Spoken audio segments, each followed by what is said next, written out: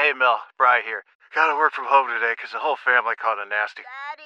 Hey, Mikey! If you're gonna puke, find the popcorn bowl! But my availability is 110%. Coincidentally, so is my fever. Kidding. Mel, I'm so cold but hot. But I'm gonna get you that budget just as soon as... Mikey! Popcorn bowl! Press 1 to use Instacart and get your family's sick day essentials delivered in as fast as 30 minutes. Press 2 to keep working. Do not press 2. Just use Instacart, Brian. Every day, we rise, challenging ourselves to work for what we believe in. At U.S. Border Patrol, protecting our borders is more than a job. It's a calling. Agents answer the call, working together to keep our country and communities safe. If you're ready for a new mission, join U.S. Border Patrol and go beyond. Learn more at cbp.gov/careers. Hello and welcome. It is Eric Erickson here, the Eric Erickson Show. The phone number 877-97-ERIC, 877-973-7425. Across the state of Georgia, around the nation, on Facebook Live this morning as well. We begin in Congress yesterday with just the craziest, most absurd scene. And I'm not talking about the Republicans going into the confidential room where they were interviewing people about impeachment. We will get to that. I don't think that's as big a story as this story. This was genuinely bizarre.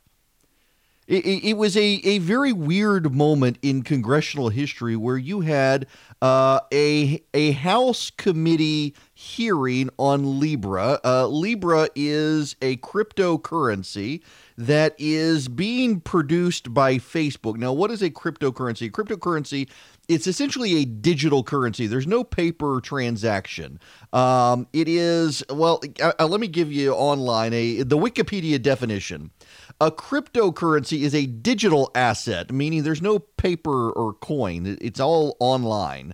It's designed to work as a medium of exchange that uses cryptography, computer code that's hard to break, to secure financial transactions, control the creation of additional units, and verify the transfer of assets. Cryptocurrency uses decentralized control as opposed to centralized digital currency and central bank systems. The decentralized control of each cryptocurrency works through distributed ledger technology, typically a blockchain that serves as a public financial transaction database. It's all gobbledygook. What exactly is it? Let me do my best to explain it to you. And I am no expert. I'm sure there are experts out there who could do a better job than me, but let me do my best to explain it to you. Essentially, you know what an algorithm is? Let's at root. Let's do very basic. Let's do this in a very basic way. Let's use prime numbers. You know what a prime number is? A prime number is a number that can only be divided between 1 and itself. So, for example, 2 is a prime number. 1 times 1 is 1, so 1 times 2 is 2, and there you go. There's a prime number there. 2 can be divided into 2, which gives you 1, and 1 can be divided into 2, which gives you 2. You get what I'm saying. 3. 3 times 1 is what? 3. What times what can get you 3? Well, nothing. Just you got 1 and 3. 4 is a composite number. Why? Because 1 times 4 is 4. 2 times 4 is 4. 4 times 1 is 4. So there are multiple numbers that can go into 4. 5 is a prime number. 1 times 5 is 5. There's nothing. 2 times 2 is 4. You'd have to go 2 times 2.5 to get to 5. So it's a prime number. The 7 is a prime number. 2, 3, 5, 7, 11, and on it goes. So let's say there's a cryptocurrency based on the prime numbers. Well, someone who owns the number 2, well, they've got cryptocurrency. Someone owns the number 3, someone owns the number 5, someone owns the number 7, someone owns the number 11. Well, prime numbers get very expansive the further you go up. It becomes harder and harder to find prime numbers. You need a computer to actually do the math to make it very hard to find prime numbers. They go on to infinity, and they get bigger and bigger and bigger and bigger, and you need bigger and bigger and bigger numbers to figure them out. So you got 2, 3, 5, 7, 11, 13, and it just goes more expansive. And each of those, let's say that's a cryptocurrency you have. Well, you need a computer. The first ones are very obvious. They're very cheap to get. The further out you go, the more computer hardware you need to find them. And that's essentially what cryptocurrency does. That someone builds an algorithm that makes it hard to find. You run computers to find those numbers, and each time you find a number based on an algorithm, there's your coin. And it becomes harder and harder the larger the numbers go to find those coins. But you can have them, and what happens is there's a computer system where everyone around the world who wants to use this cryptocurrency, they have access. They say, okay, the number 2, it's assigned to Eric Erickson. The number 3, it's assigned to Joe. The number 11, well, that's assigned to Patty. Well, Patty wants to give to Eric to buy something, so she gives her number 11 to Eric. Well, now Eric's got 2, and he's got 11. He's got 2 prime number coins in the cryptocurrency. And it's traded off the books. It's traded on computers. It's a digital asset. If you then want to convert it to a real currency, you can go to certain places that will cash in your cryptocurrency. Basically, they're poker chips, and they'll give you real cash. If the governments don't want to accept them, the governments don't have to accept them. And there's your fatal flaw with cryptocurrency. If a government says you can't use Bitcoin, you can't even trade Bitcoin in this country, well, then there's a problem for you. What you need to understand is that China is working on cryptocurrency. And the reason China is working on cryptocurrency is it's a way for China to undercut the United States. If China can develop a cryptocurrency that anyone in the world can use to trade, and it's based on the Chinese money and it's not based on American money, well, then the exchange rate favors China. It doesn't favor the United States. When people cash it in, they got to cash it in on a Chinese currency equivalent, not on an American dollar currency equivalent. And so if China can get this widespread around the world with people trading in Chinese money, 1, they can track people, and 2, they can undercut American and European currency reserves. Well, along comes Facebook, which does not do business in China. And Facebook, and by the way, I admit I may be totally butchering some of this. If you're an expert, you can call in and correct me. I'm doing the best I can based on all the reading I've done. Facebook wants a cryptocurrency, and unlike the other cryptocurrencies out there, Bitcoin is the one most people are familiar with. Bitcoin is used online on what's called the dark web frequently. The reason Bitcoin is used on the dark web is because cryptocurrencies are very hard to trace currently because there aren't any governments involved with them. It's just this random stuff online with an algorithm that people who want to use it all have access to it. Nobody knows who owns a particular Bitcoin. But someone can use an app that registers them as the Bitcoin user. It's secure in how it connects you to your Bitcoin, and you can go onto the dark web and you can buy drugs, or you can engage in human trafficking. You can buy weapons of mass destruction. You can buy a newspaper. You can do all sorts of things on the dark web. It's not just for illegal activity, but most people use the dark web for illegal activity. Although the BBC, the British Broadcasting Corporation, when I was a kid, I had a shortwave radio. And we lived in Dubai, and I would listen to the BBC and the shortwave radio. I could listen to the Voice of Moscow, the Voice of America, the BBC. Anyway, BBC has announced they're going to start a dark web news site because if you operate on the dark web in countries like Iran and China, Iran in particular, not necessarily China because it controls all the internet coming in and out of the country. Iran does not have a great firewall like China does. There are multiple entry and access points in Iran, but the government can go in and snoop around and see who's accessing the internet. But they can't if you're on the dark web.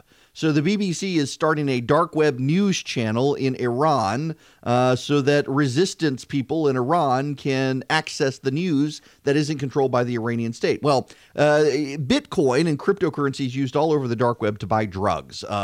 If you live in, let's say you live in Jasper, Georgia. and you go online and you buy yourself some Bitcoin. You can go on websites online and you can transfer American dollars and you can convert them into Bitcoin. Then you can go on the dark web. You can find a website that sells drugs and you can buy drugs. And until you give them your home address and say, hey, here's my name and my delivery address, send me my bag of heroin here, no one has any idea who you and your Bitcoin are. So you can do this stuff fairly securely, or at least people think you can. Now, Facebook wants to get on the cryptocurrency action. They want to bring it out of the shadows, so to speak. Right now, Bitcoin is just something libertarians and fringe people use, but I repeat myself.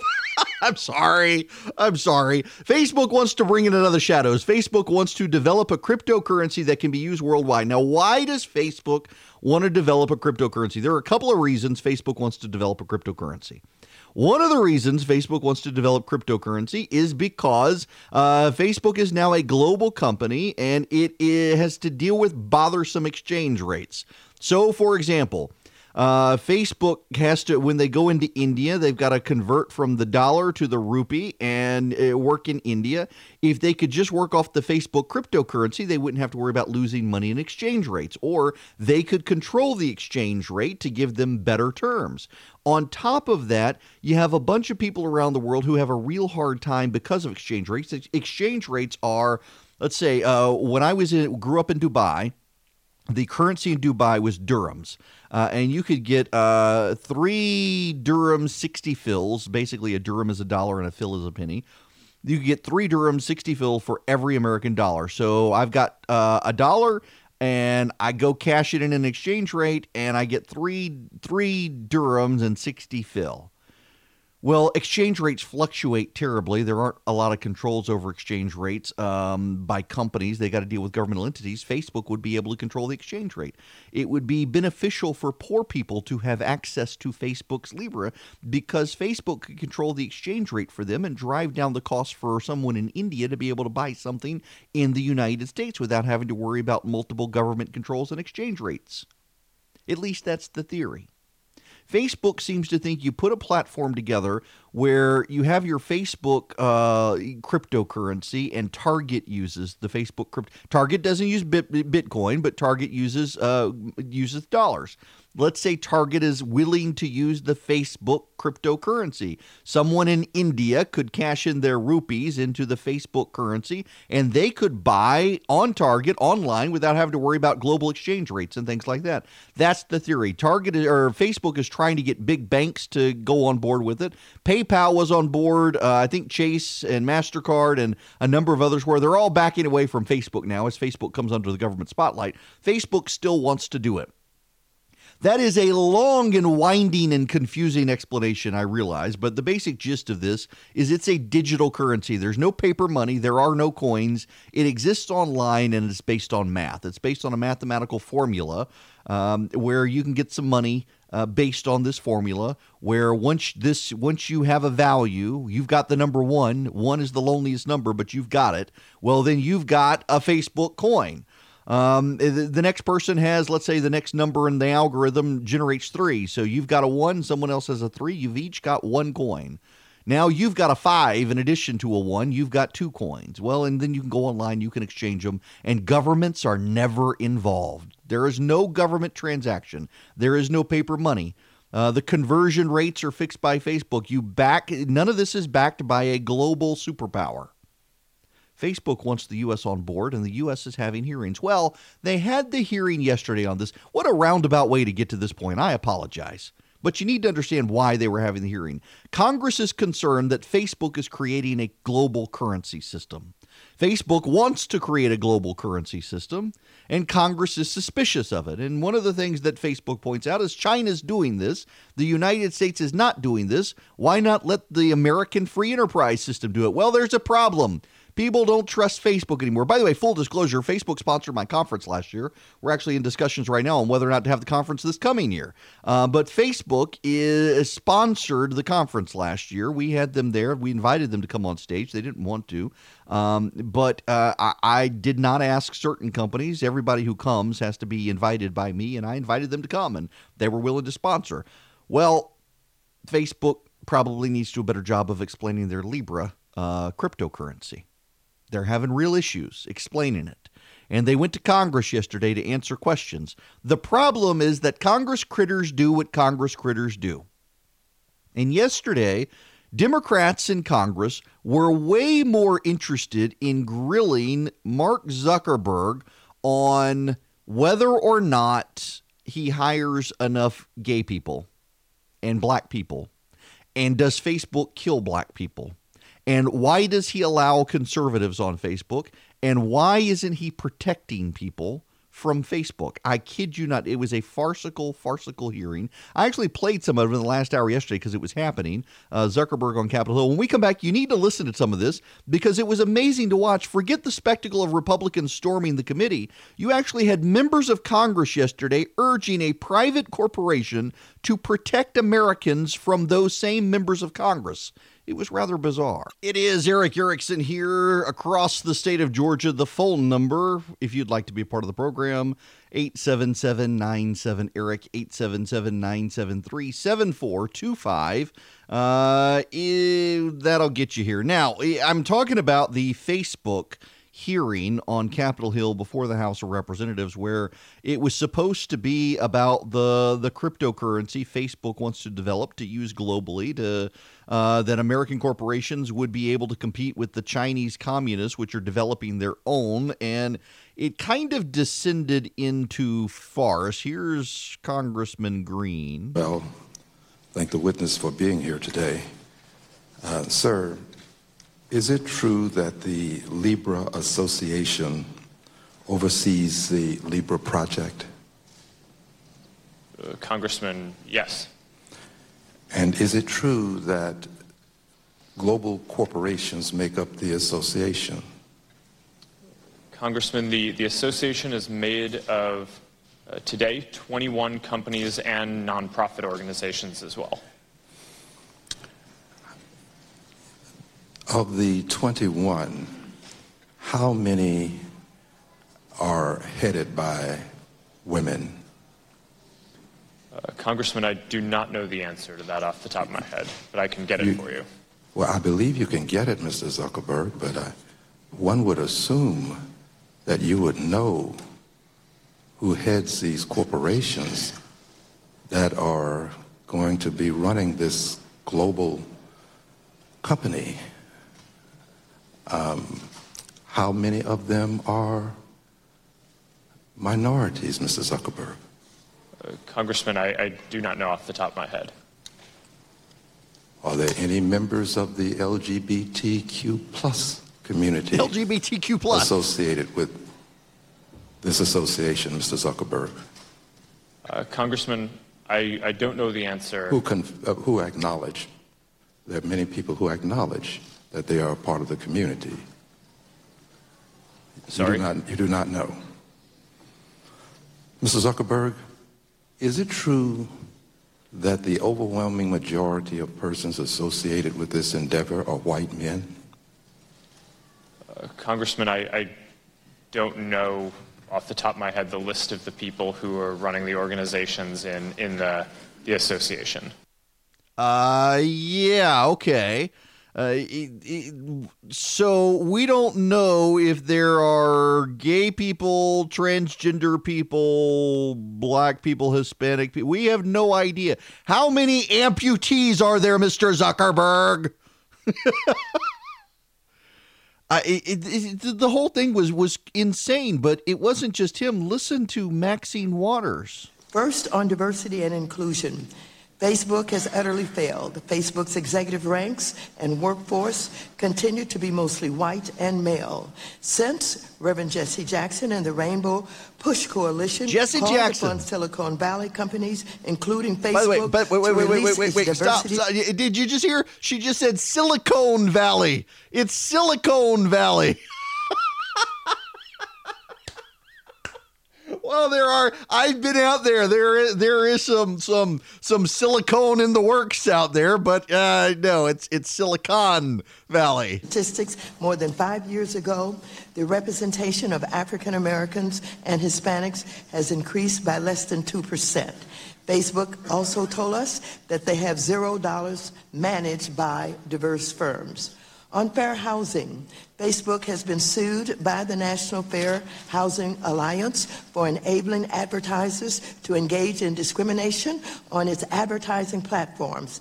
The U.S. Department of Housing and Urban Development has also filed an official charge of discrimination against Facebook for its advertising practices. Now, just so you understand that what she's talking about here is that Facebook has a very robust targeting platform. I can go in, like, when we first launched the show back in August, we would go in and we would find people, let's say our first station outside of Athens, our flagship station's Athens, WGAU. And we then went up to WCHM in Clarksville, Georgia.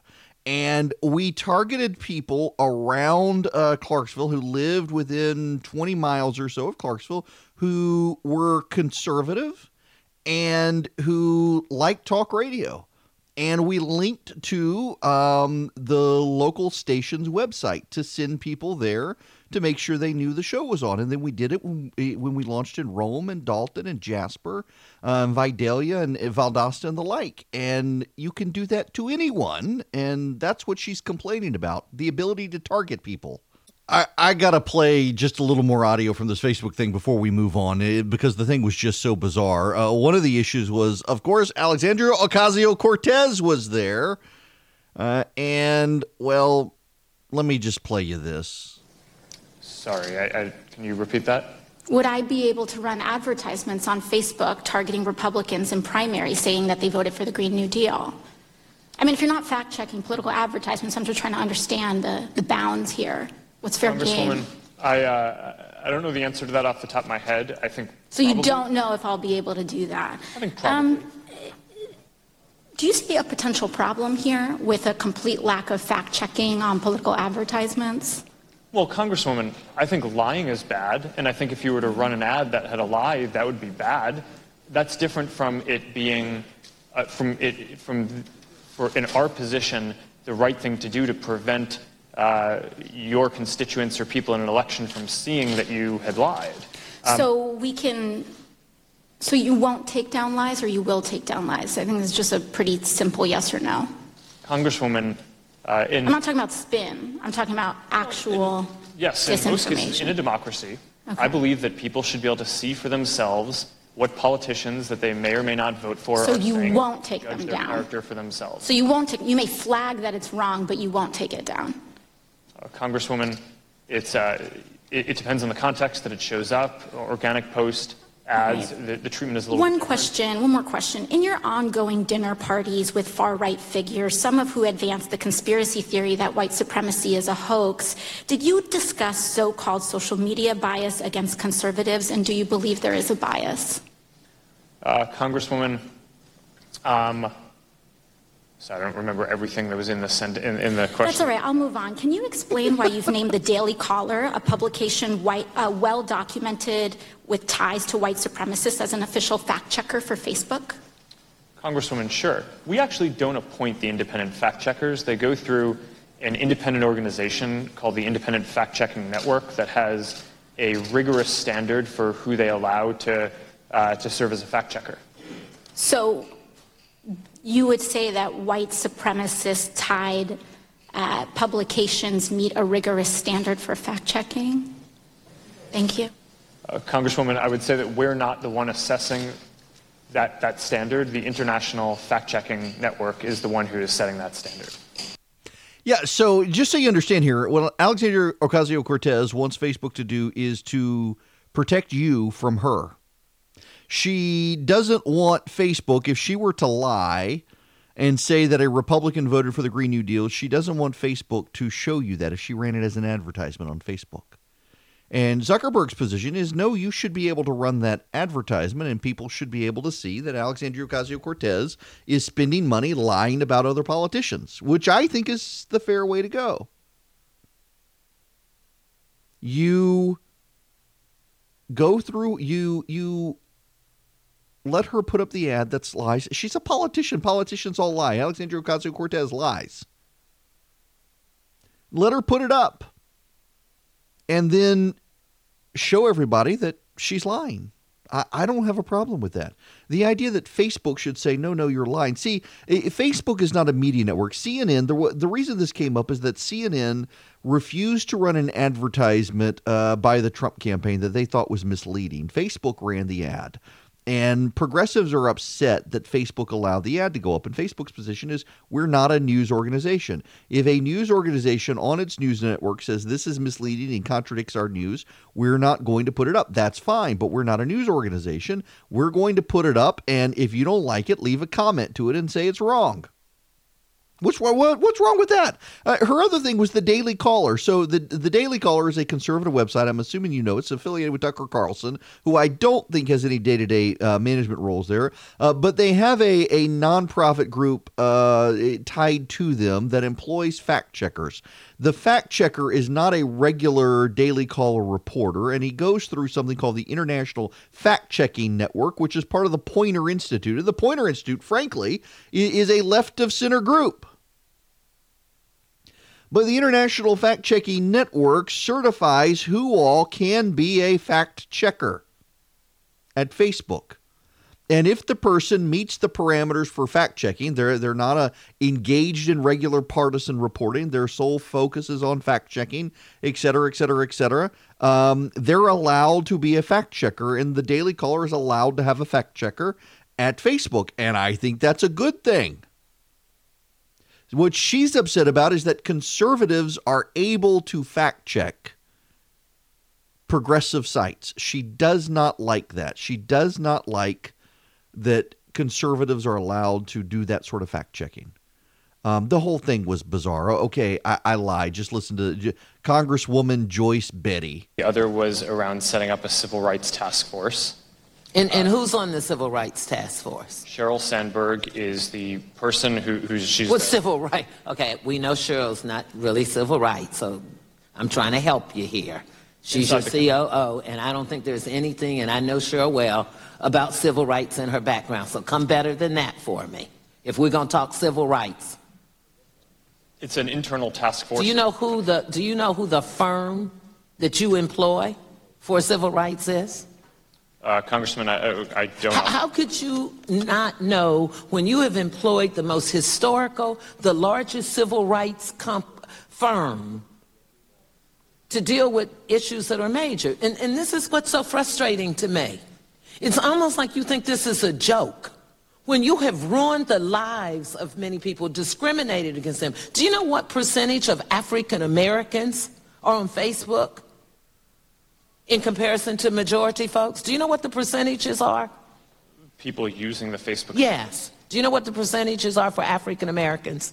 I don't, because we don't collect the races of people. Well, it came out in a report in the Pew Research Center that was sent to you. Pew surveyed people to find out. Facebook doesn't collect that data. Maybe you just don't read a lot of things that deal with civil rights or African Americans. I have a lot of questions I'm going to send to you that I'm not going to be able to get through, and I would like an answer, because this is appalling and disgusting to me, and I yield back.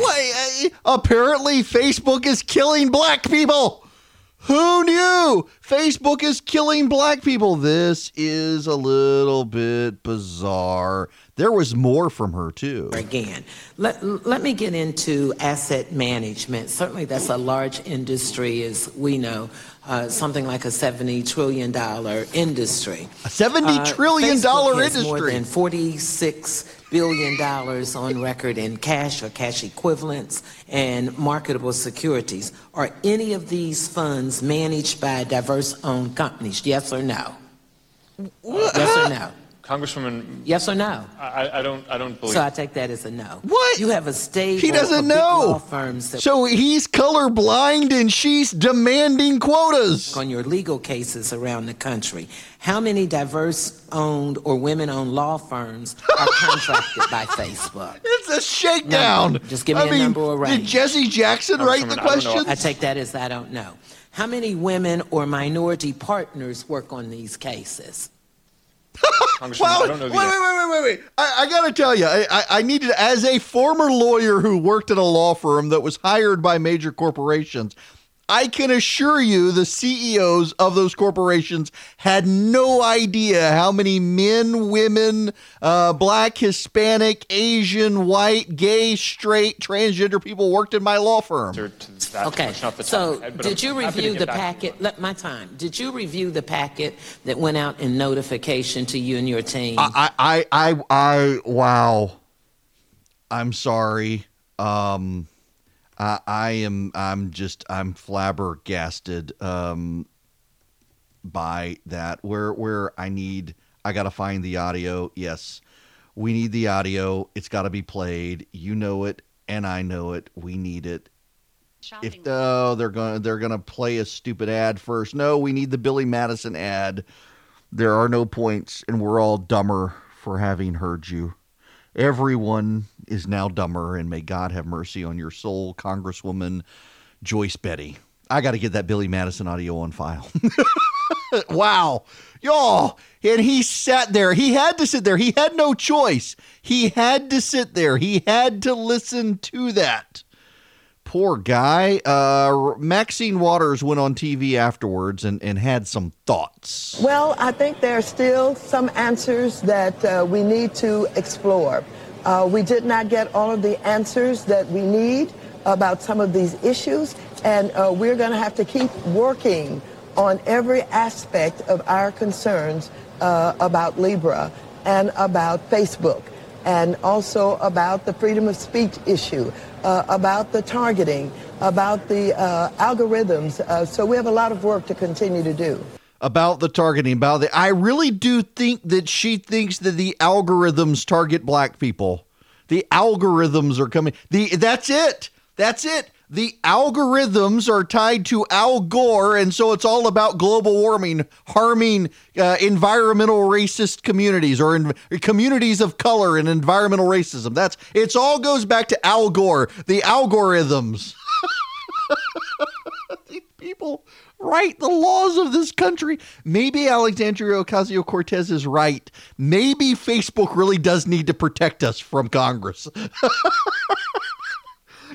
Honestly, I don't want to be protected from congressmen's thoughts and words and commercials. I want to be protected from their stupid policies written by these people. My goodness gracious. This is crazy. He's there to talk about a cryptocurrency, and they're interested in how many minority people work at a law firm that might represent Facebook. These are insane people, and they're writing your laws. They're also old. They're also really, really old. How old is Maxine Waters? Maxine Waters has been there forever. Maxine Waters is, holy cow, she's 81 years old. What about Congressman Al Green? Al Green he's only 72. Good gracious, though, still 72 years old. These people don't know what a Facebook is. They hear Facebook and they think it's their high school yearbook. Joyce, Betty, 60. You got all these people who are in their 70s and 80s questioning Zuckerberg, who's in his 30s, about a technology they don't even understand. This reminds me of my grandmother. When I was a kid, we lived in Dubai. We came home one summer, and we had an old house in Louisiana that we lived in. We rented it out while we were gone, and one summer there weren't any renters, so we decided we would stay in our own house for the summer instead of staying at my grandmother's. And because we were doing work on the house and all, well, we didn't have a phone in the house. My grandmother had a phone at her house, and we would get phone calls at her house, and she would bring us messages. Well, one day she got the bright idea. You remember those big AT&T mobile phones where you actually had the antenna? You pulled out the antenna, the metal antenna. You pulled it out. It was a big phone. It was the size of a regular phone back in the day, and you would hold it up to your face. It's this giant big thing. And it had a big pad. It had a big antenna on the base, but you could carry it around the house and talk on this thing.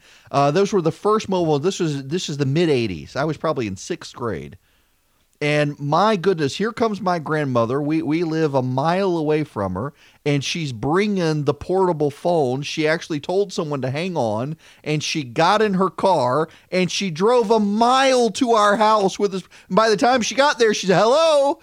And the poor dude, it was my sister's boyfriend who was calling from overseas, no less, and he had been disconnected. That's the type of person who's asking Facebook about a cryptocurrency. People like my grandmother who didn't understand that she couldn't carry the portable phone that far away from the base unit. Holy cow. This is crazy. Okay. We need to move on. There's another story. There are actually a lot of. I didn't intend to spend the entire time on this. I was going to talk about Kelly Ripa. You know Kelly Ripa. Kelly Ripa from what is it now? It's Ryan and Kelly. It used to be Regis and Kathy Lee, and then it was Regis and Kelly, and now it's Kelly and Ryan or some such. It was Kelly and Michael, or I have no idea. Anyway, Kelly Ripa is getting ripped online. Why? Because her son is in college.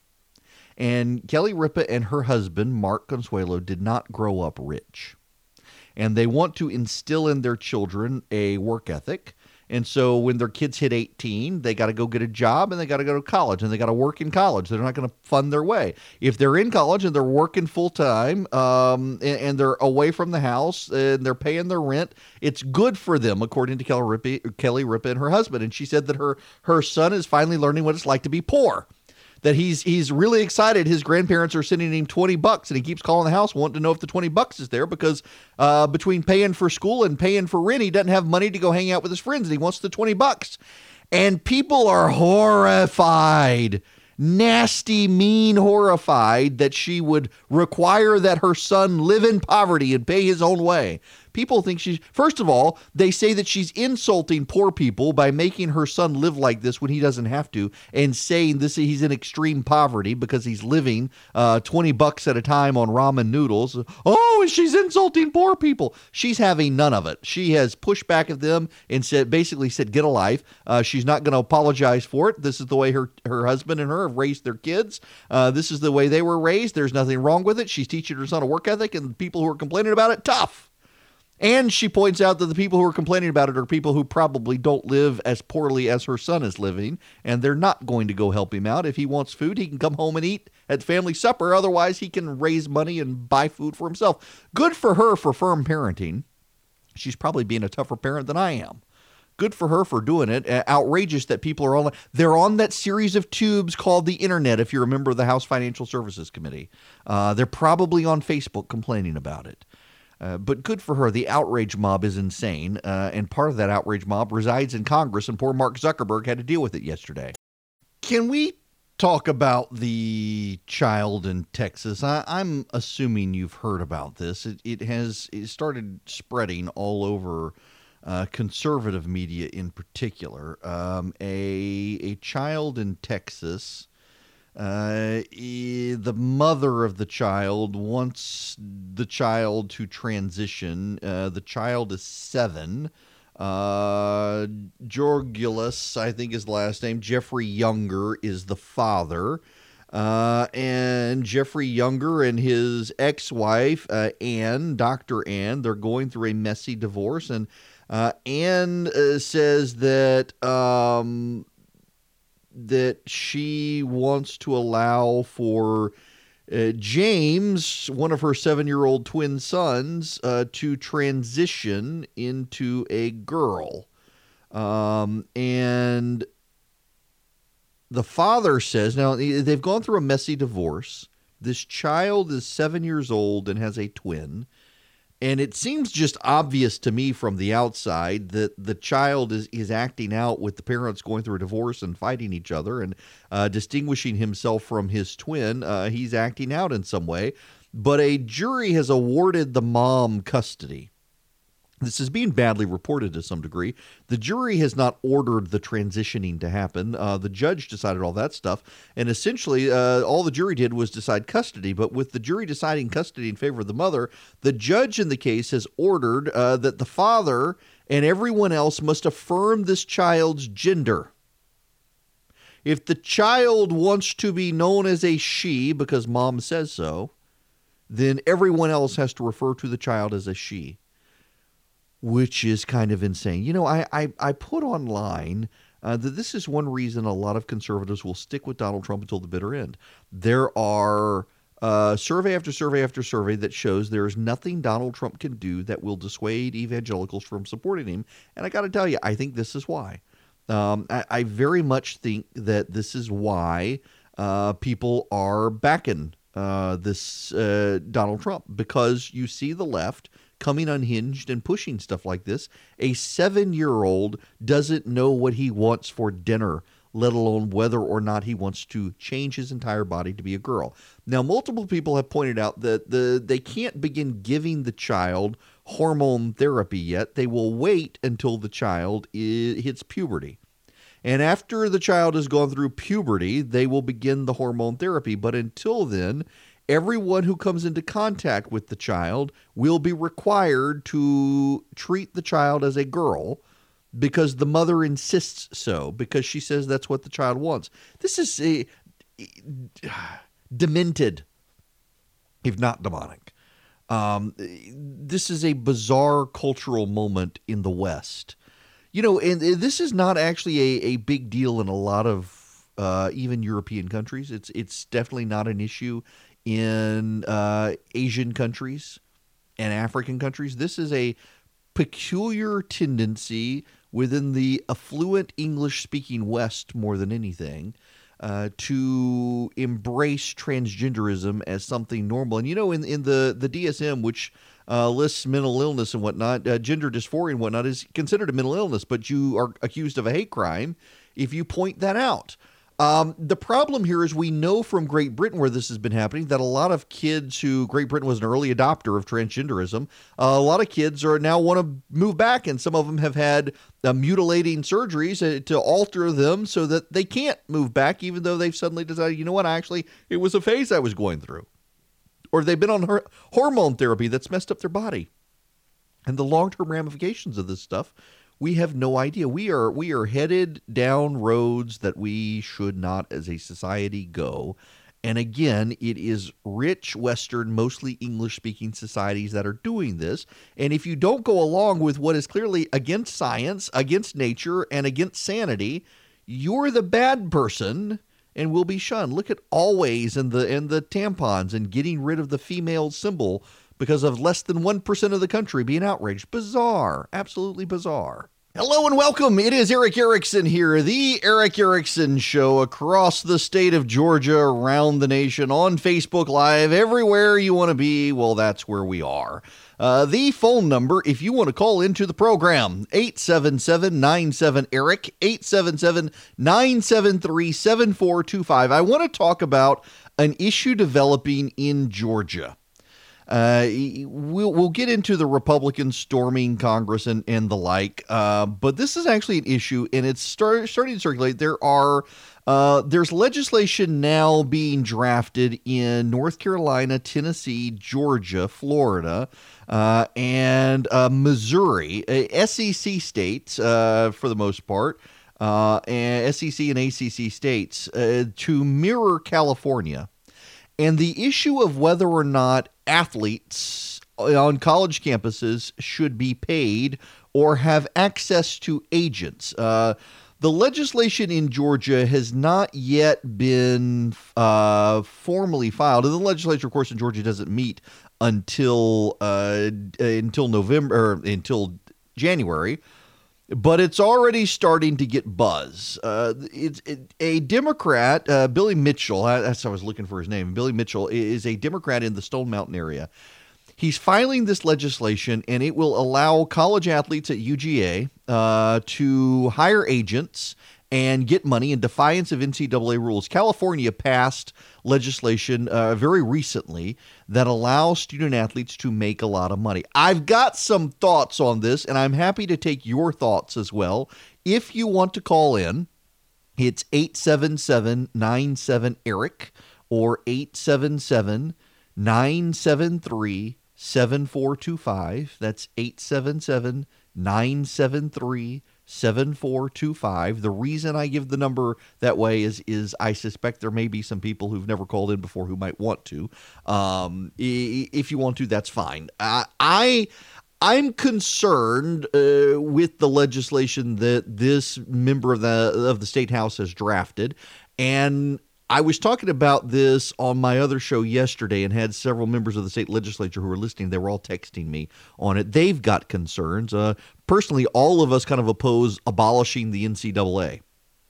I accidentally said yesterday the NAACP. It's the NCAA is the issue. So let's use Georgia as an example. My flagship station is WGAU in Athens. A lot of people there listening, and essentially this legislation would allow Jake Fromm to go out, hire an agent, get endorsement deals from Nike, Under Armour, or whoever. And even if that company may not have a deal with UGA, he would be able to advertise for them and make himself a lot of money that other people on UGA's team may not be able to do. Would that then cause some level of jealousy? So that certain players on the team are mad at him and want him to not do well on the field, and so they cause problems on the field that cause UGA to lose in order to make Jake Fromm look bad because they're jealous of him. I mean, listen, people are jealous sinners. It's a real possibility. There are real morale problems. Well, what about the tennis team? Let's say you're at Appalachia State. Your football player is able to ink a deal because he's a star performer, but you got someone on the school golf team or tennis team, and those are money-losing teams. They have them for Title IX purposes more than anything, and they're upset because they're not getting money. How is it fair that the big teams, the football team, the baseball team, the basketball team, those students are able to get deals, but the tennis team, the shooting team. Now, I bet you the shooting team could actually get some deals. I bet you the shooting team, particularly a girls shooting team, a rifle team, could get some really cool endorsements from Beretta and the like. Get some ammo deals. That would be kind of awesome. I'm trying to get my 14-year-old daughter to join the shooting team in our school. But there will be some kids who are left out. Now, all of this is to say, there are a bunch of solutions floating around, but there's also a reality here we should discuss. There are families that are poor families, and those families have a student who is a gifted athlete, and that gifted athlete heads off to college, to Appalachia State, to University of North Carolina, well, they wouldn't go to Tennessee, but maybe Vandy. They're in football. They're not going to Tennessee. They go to Clemson or UGA or Georgia Tech, University of Alabama somewhere, and or Auburn, and the family is banking on them to go to school. They're on a scholarship. And they're going to bring money home.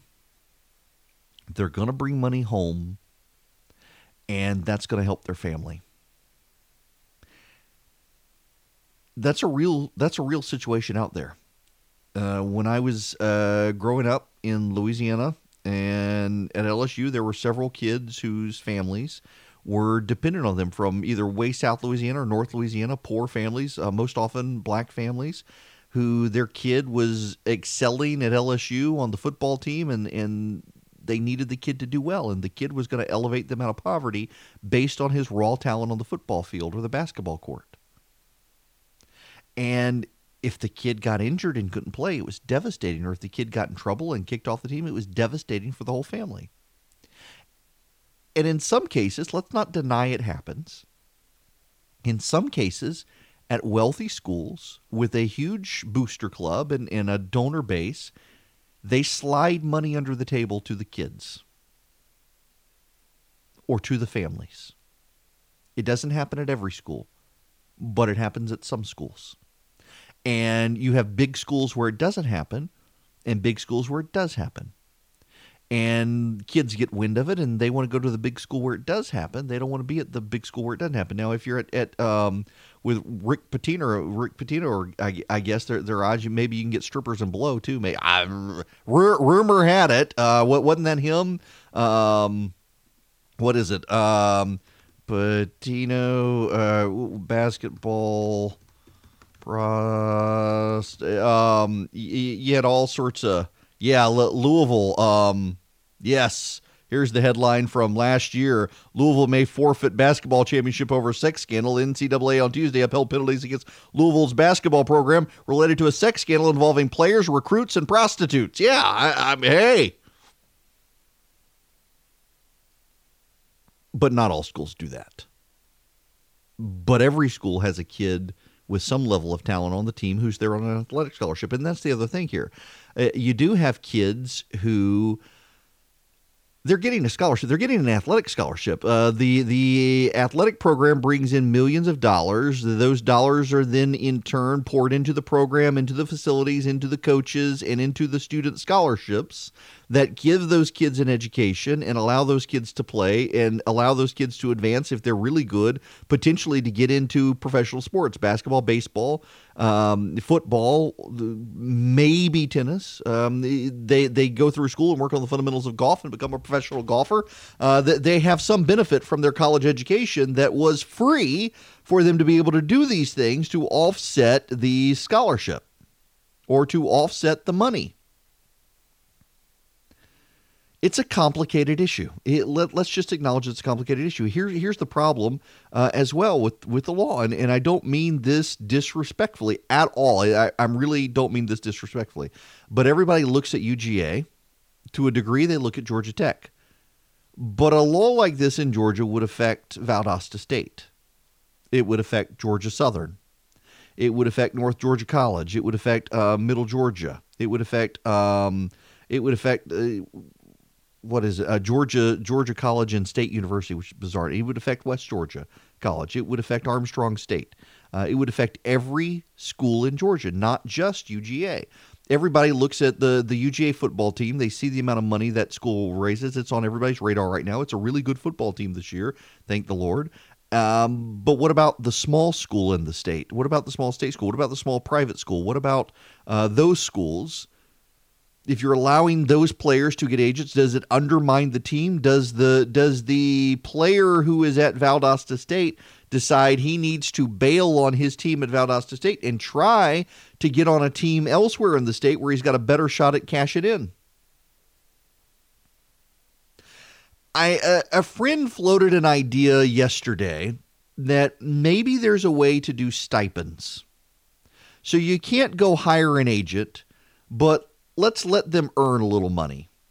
Let's let them earn a little money that they can then pass on to their family if they want, or put it in trust for them. And I kind of like that trust idea too, that you earn money, it's put into a trust, and if you graduate, the condition is you have to graduate, whether you go into the NFL or the NBA or Major League Baseball or whether you don't. Whether you go off and you run your dad's car lot after you graduate, as long as you graduate, you then get that trust money. It's not a bad proposal. Now, what would it do to help the families of the kids who are there, families who are struggling to support their son or daughter who is in an athletic program at a school, and the family sees that kid's success on the field as their ticket to ride? Doesn't help them. I still think the better solution is to get the NCAA to back down. Let school boosters do it. If you've got a booster program at your school and that booster program wants to help the family of a child because the family's in need, let them help. If the kid's working as a bartender and wants to sign their autograph to something for some money, let them. I don't care. Here's the other thing is not all the students are that good. And there's no reason to be mean about it. It's just the reality of the situation. Not everyone is a Jake Fromm. Not everyone's going to be that successful. Not everyone is going to be whoever the star college baseball player is or the star college basketball player. Not everyone's going to be that person. So they're not all going to be able to cash in. And that's true. And I do think that it can breed jealousy on the field, on the court, if you have some of these players who are cashing in, making loads of money off their image, overshadowing the rest of the team, because it is a team. It is a team sport. It is not an individual thing. And it would be very bad for, I think, the morale of the team overall to have one of them cashing in, particularly if he's greedy and doesn't want to share, or she's greedy and doesn't want to share.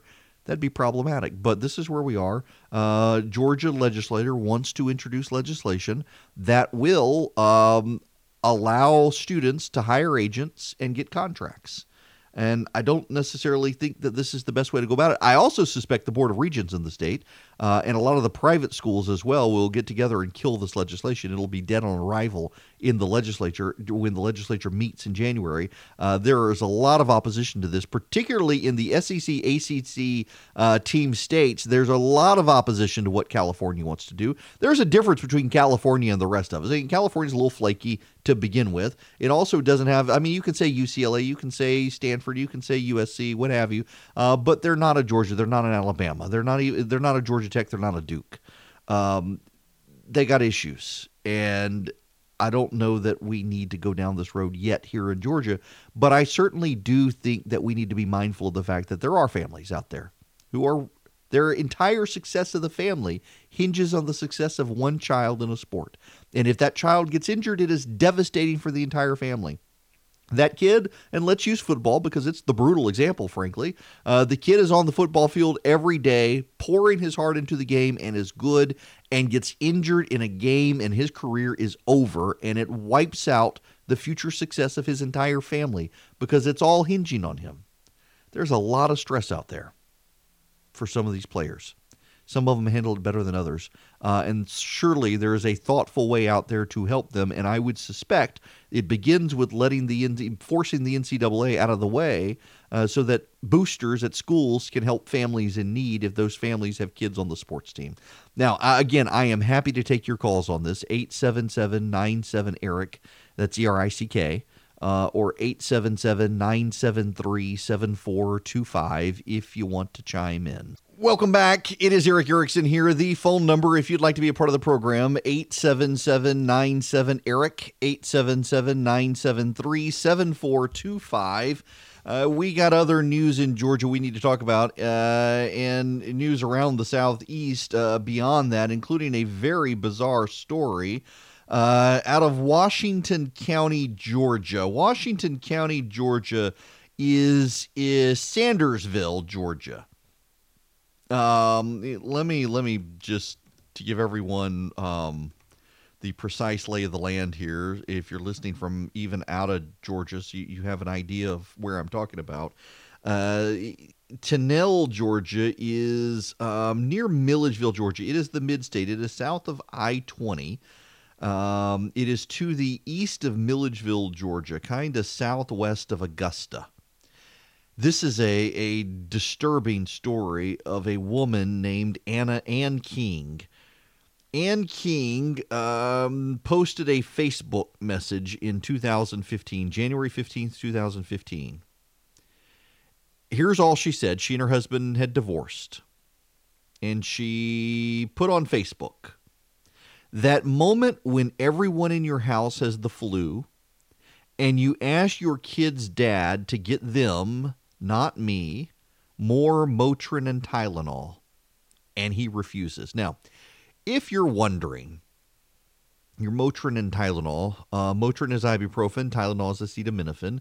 For those of you who have no kids, you interchange them every few hours. They're both fever reducers, but you can only take so much of either one, particularly the acetaminophen. You can't take so much. And so what doctors tell you to do is you rotate every 4 hours. You take the Motrin, and then 4 hours later you take the Tylenol, and then every four hours after that you take the Motrin, go back and forth, and you can help keep a fever down, relieve symptoms and whatnot without overdosing. So she calls her ex-husband, and he refuses to bring anyone in the house Motrin or Tylenol, even though they're his kids. And he got upset. He had his ex-wife arrested for criminal defamation, which is an unconstitutional law that hasn't been used in Georgia in decades. But he has her arrested and gets her hauled before a magistrate court judge who didn't even go to law school. He had a friend, Corey King is the guy's name. He had a friend, Trey Bergamy in Washington County, swore an affidavit for her arrest and went before Magistrate Judge Ralph Todd and was carted off to jail for saying something not nice about her ex-husband on Facebook that was frankly factually true. He would not go get the Motrin or the Tylenol. It was outrageous. Now, criminal defamation was ruled unconstitutional in 1982. The magistrate court judge has now stepped down. It appears that the sheriff's deputies, though, still have their job. She pursued a civil lawsuit against the county and the sheriff's office and the sheriff's deputy who swore out the affidavit and against her ex-husband. And it turns out there were other residents in Tennille, Georgia, who were having problems with injustice in the sheriff's department. The Judicial Qualifications Committee started an investigation against the magistrate court judge. He resigned. Corey King, the ex-husband in Bergamy, who swore out the affidavit for the arrest, said it was the judge's decision, not theirs, to arrest Ann King. They kept their jobs. And, well, she's finally gotten an apology. Finally. She also got some money out of this, too. She won some money from him and $100,000 and an apology. This is really, though, this is an absurd abuse of power, and it's amazing to me that these people were able to keep their job for doing this because an ex-wife put something up on Facebook that hurt the feelings of the ex-husband. And it's a Georgia story with national ramifications because this sort of stuff does happen. Let's just admit it. Around the country in small town America, you sometimes are at the hands of authoritarians in those small towns who everybody knows everybody. They're well connected and they can abuse your rights and civil liberties. And it happened with this woman by daring to criticize her ex-husband, who was a sheriff's deputy, on Facebook. And she wound up in jail for it. And the only person who lost their job was the guy who resigned. And now the taxpayers of this county are having to pay this woman $100,000 and apologize to her. And she should have gotten a lot more than $100,000, frankly. She should have. That county is so poor, it shouldn't have to pay the money, but they're having to pay the money, and that's a shame. What an injustice here. At least it's been righted. We'll be back with more. Welcome back. The phone number here to the Erick Erickson Show, 877-97-ERIC. That is E-R-I-C-K, because that's how I spell my name. That translates to 877-973-7425. Donald Trump Jr., if you're up in northeast Georgia, if you're up there, Doug Collins has Donald Trump Jr. coming in to do a fundraiser for him. Listen, I think the world of Doug Collins, and I interpret this news as perhaps the president would like would like Doug Collins to become the next senator from Georgia. Let's see, where are they going to do the fundraiser? The visit, it comes weeks after the president himself is coming November 8th for a fundraiser. It'll be, I guess, in Gainesville they will do the fundraiser for Doug Collins, and with Donald Trump Jr. up there. Now, there's an interesting applicant. An interesting applicant for the U.S. Senate in Georgia, Wayne Johnson. Wayne Johnson, friends of mine in Macon know him. I've never met the guy. He's a Democrat. He's resigning his federal post to submit his name to be a senator. I don't know. I think he actually wants to retire. So he was appointed in 2017 by Betsy DeVos, the education secretary, as chief operating officer of the Office of Federal Student Aid. And he said repayment trends suggest much of the debt will likely never be paid, and he wants to move towards a system that gets the government out of student lending, which is not in and of itself bad, but a number of friends of mine have said this guy is actually a Democrat. He's He says he's voted Republican. He says he's voted Democrat. He describes himself as a moderate Republican. He says he intends to run as a Republican. He's proposed forgiving up to $50,000 for anyone with federal student loans, which would amount to $925 billion. Nearly 37 million borrowers would have their entire student loan balances canceled. He's advocated a tax credit of up to $50,000 for people who already paid student debt, which he sees as attracting wider support. And this guy claims to be a Republican when he sounds like Bernie Sanders on these issues. I got to think so. He's 67 years old. He's got a doctorate in higher education leadership from Mercer University. He wrote his dissertation on student debt. He clearly cares about the issue, but he's a Democrat. And he claims he's running as a Republican. And I don't, listen, again, I don't know this guy, but I've got multiple friends of mine who do know the guy. One of them told me he owns a retirement center or something in Macon, if I'm reading this right. Owns the Gables in Macon, one of the guys said. I don't think this guy is going to fly. And the governor is in no hurry to make up his mind here in Georgia on who can be appointed to the Senate. And I continue to wonder if the current senator, Johnny Isakson, might stick around to spare the incoming senator from having to answer questions on impeachment. That being said, there's a story in Politico today that a lot of the senators, Democrat and Republican alike, are taking the position that they're not going to say. They're not going to take a position on impeachment now. They're saying, with very few exceptions, they're saying we're going to be the jurors in the case, so we're not going to say anything.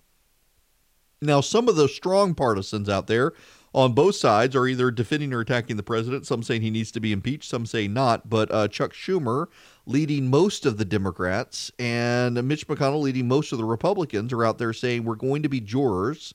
And since we're going to have to be a jury, we should not be making up our mind. We still don't even know what the evidence is. And that gets to the Republicans out there who stormed the committee meeting. This is problematic for a couple of reasons. I don't defend the Democrats doing this behind the scenes. I don't think they should. But let me at least set the table for you. I heard somebody on TV last night say this has never been done before. This is absurd. This is an abuse of the process.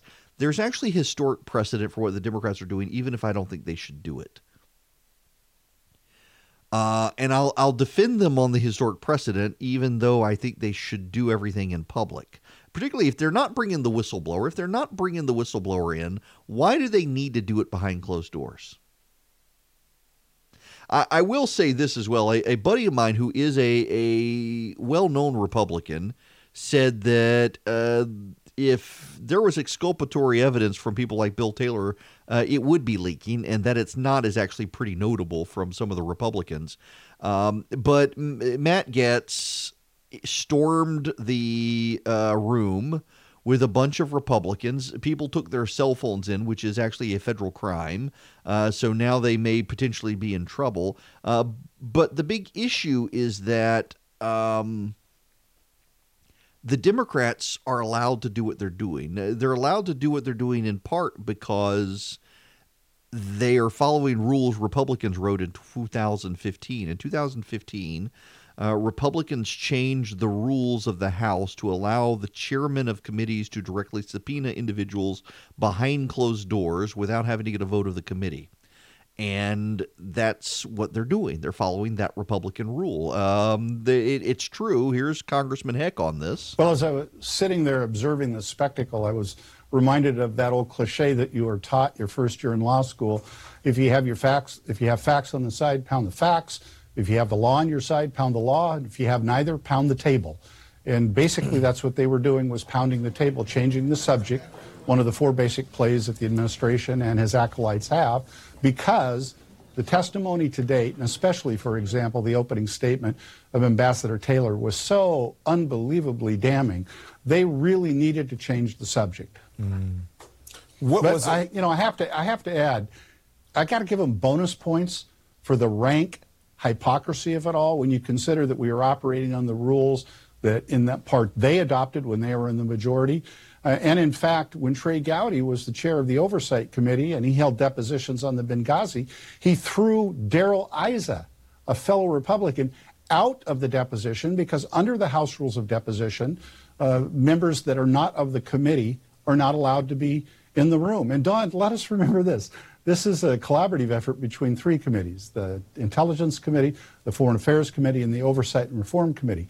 In total, that's 122 members of the House who have a right to be in that room. Yeah, that's why. Listen, I'm not a Matt Gaetz fan. I think the guy's a clown, a walking clown show. And while I appreciate his defenses of the president, I think there are people who can do a better job of it. Some of the Jim Jordan, I think, does a much better job of defending the president. But here's kind of the thing that a lot of people missed is there were about 30 Republicans who stormed the room, and half of them had the right to be there. Half of them could have been there anyway. But here is Congressman Gaetz. Members of Congress need to hear from their constituents. The American people need to demand more transparency. And I think, look, regardless of what people think about President Trump, it is a legitimate question to ask, why does President Trump not get the same due process from Nancy Pelosi and the Democrats that Newt Gingrich and the Republicans gave President Clinton? Yeah, okay, so this is circulating on the wire, by the way. Among the Republicans who joined the protest, 12 of them are members of the Oversight or Foreign Affairs Committee, meaning they were allowed to sit in on the depositions in the room. Here's Congressman Mo Brooks of Alabama. By golly, if they're going to do it in public. Don't hide it from the American people. Show your face where we can all see the travesty. Now, let me... and the degradation of our republic that you are engaged in. Sorry about that. Hiccup in the clip. Let me explain to you guys, if I can, their precedent. And we can agree, we can disagree with them for doing it this way, but they do have historic precedent. Going back to the Nixon impeachment. The Nixon impeachment began the day after the firings in the Justice Department, where it was Antonin Scalia who had, it was William Rehnquist who had to fire all the people above him in the Justice Department on the president's orders. And the Democrats immediately the next day began making inquiries as to why all these people were fired, including Archibald Cox and others, who were investigating Watergate and what actually happened. Nixon insisted they all be fired. One after another, they all resigned instead of being fired. And ultimately, because none of them wanted to fire the prosecutor who was investigating it, ultimately it was left to William Rehnquist, who became Chief Justice of the United States, to do the firing. And the House began the next day, November 1st, 1973, inquiring into impeachment. The Judiciary Committee of the House formed what they called an impeachment inquiry, much as House Democrats now have formed an impeachment inquiry. And they went behind closed doors. And they subpoenaed people behind closed doors, and they interviewed people, and they sent requests for production of documents, and they sent for more witnesses, and they built a dossier of documents and depositions. And once they had that done, they went to the floor of the House. They drafted a resolution on the floor of the House calling for a formal public inquiry of impeachment before the Judiciary Committee. And so then it went back to the Judiciary Committee, and that's where all of the people who had been interviewed in the documents, they were produced in public and said, here's what we have. And the Republicans in public were allowed to cross-examine them and bring in their own witnesses, and they had a due process system where Republicans were allowed to provide exculpatory evidence to build the case against Richard Nixon. Now, ultimately, Nixon resigned as they began to draft the articles of impeachment. And the articles of impeachment, the very first article of impeachment was not about a criminal violation. It was about an abuse of power.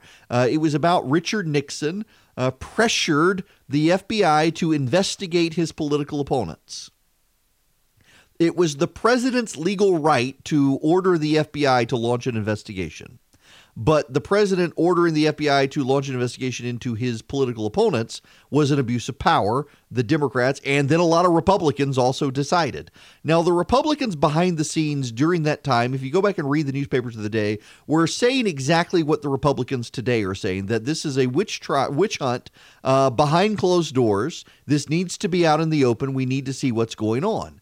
And the Democrats refused. It is history repeating itself. If you go back and you read the newspapers of 1973, the behind closed doors impeachment inquiry process, what the Republicans are saying now is exactly what the Republicans are saying then. And I agree with them. This needs to be in public. Adam Kinzinger is a Republican veteran. He's a member of Congress. He is not a fan of the president at all. But listen to what he had to say.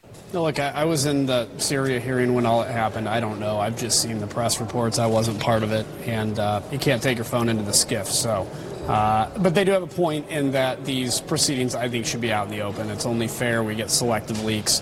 But I don't know a lot more than what's being reported. I'll talk to some of them probably during votes in the next half hour. You're a veteran of the Air Force, so you deal with classified information all the time. You know what is skiff. But tell our viewers, why is it potentially so dangerous to bring cell phones into the skiff?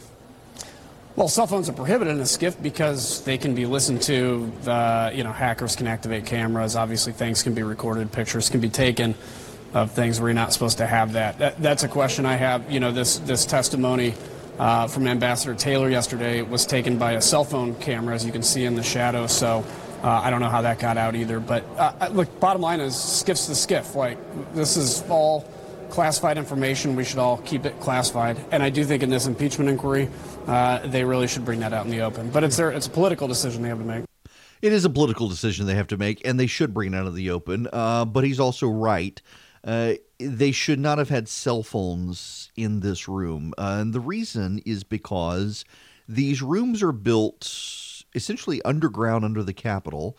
They're large enough for a large number of people to attend, but they keep out cell phones, one for the location of the room, and two, because there is classified information that's in there, and they don't want the Chinese to have surveillance software on these phones, tracking the location precisely of where the room is. You go behind a series of closed doors to get into the room, so that reveals the room's location. It was bad form on the part of these Republicans. It was showmanship designed to highlight that they're doing this behind closed doors, and they shouldn't. And some of them will actually go before the ethics committee now and be punished because of this. It's absolutely crazy that they did it, and I understand why they did it, and I don't want to be condemnatory. In fact, some members of Congress from Georgia were with them. Jody Heiss was with them. Buddy Carter from down in South Georgia was with them, and I get why they did it, to highlight the absurdity of doing this behind closed doors. I think it's a legitimate grievance, even if it's historic practice, but they risked the security of the room, which they've got an obligation as members of Congress to protect. Their job is not to protect the president, even if they think that is. And that, I think, is an issue. So, but that happened. And it certainly highlights and shows something that I think needs to be addressed. I think the Democrats, sooner rather than later, need to come out of the shadows on this. And, frankly, here's the thing. None of the major testimonies leaked. Yes, we have gotten the printed transcripts of their opening statements. I explained this yesterday. The reason they're allowing out the printed opening statements is because they know that is going to leak anyway. And they can't stop the people from giving it out themselves. So go on and release it. But I think it is really telling that the Republicans are not leaking any of the exculpatory information that's coming out of the hearing. But also, interestingly enough, it's not they're not leaking any of the really damning stuff either. They are keeping it close to their chest, which does make you wonder what's going on in there. But the lack of leaks that are exculpatory to the president, like yesterday, we had this exchange where Kevin McCarthy said in 90 seconds, John Ratcliffe completely undermined Bill Taylor's testimony, but I can't tell you what it is. Can't tell you how he did it. Well, I know how he did it because all of Bill Taylor's stuff was hearsay. Bill Taylor never heard Donald Trump tell Ambassador Sondland that Ukraine's president had to go before the cameras and a microphone and say he was investigating Joe Biden.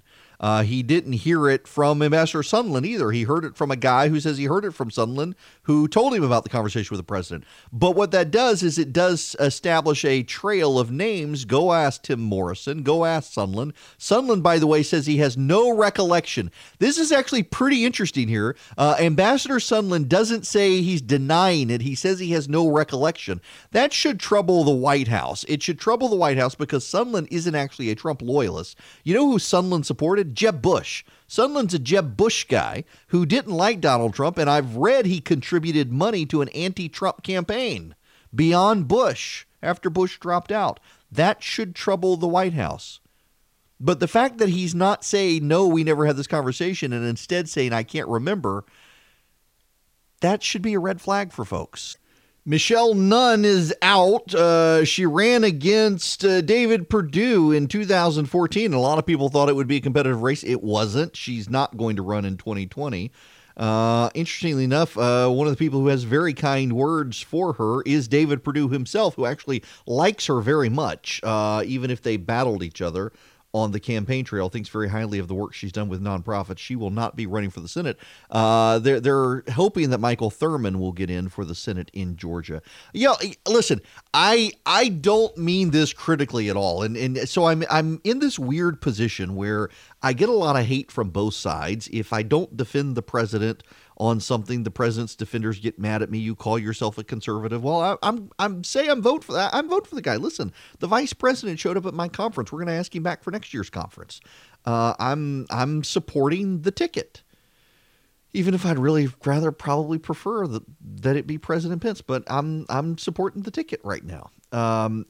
And then Democrats get mad at me because I'm supporting the ticket. How can you support? You're criticizing. Am I not allowed to be critical of my own side? I've always been critical of my own side. I think they can do better. But I got to point this out, and I say this with all the caveats and reservations.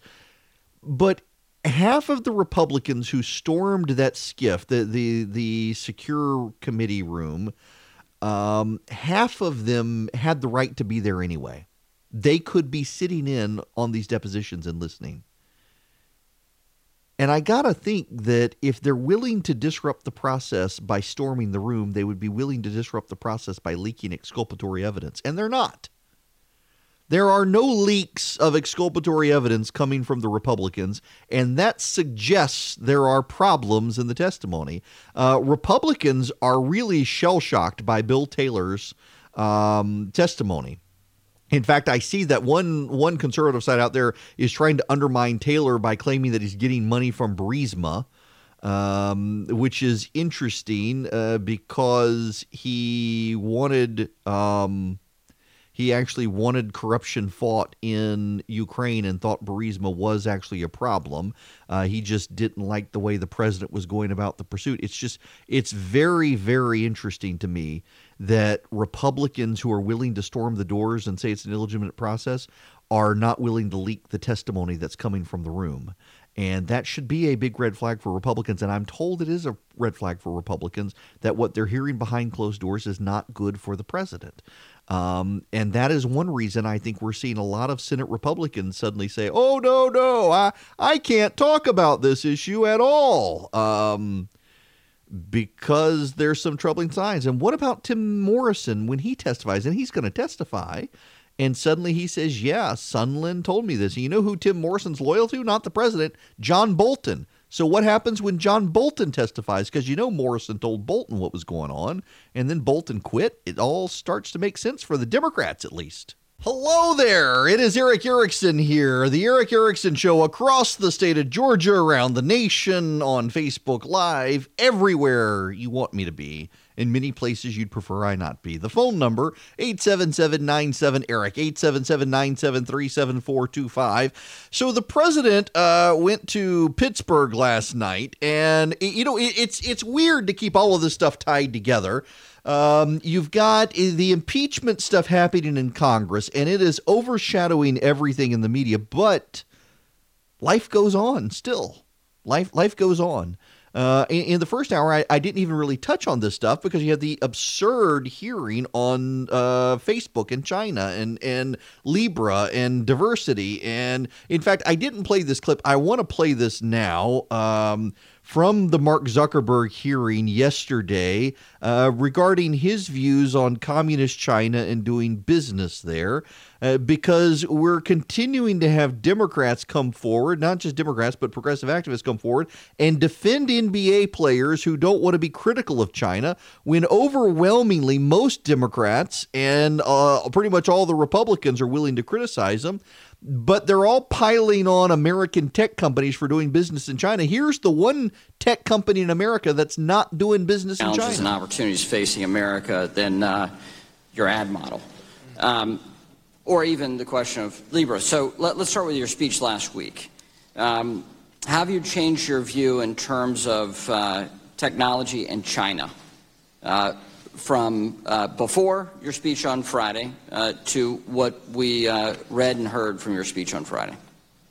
Congressman, no, I have not changed my views in the last week. 10 years ago versus today on your view of China and technology versus your speech on Friday.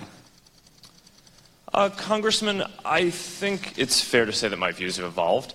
I probably 10 years ago would have been more optimistic that trying to work in China could have contributed to making a more open society.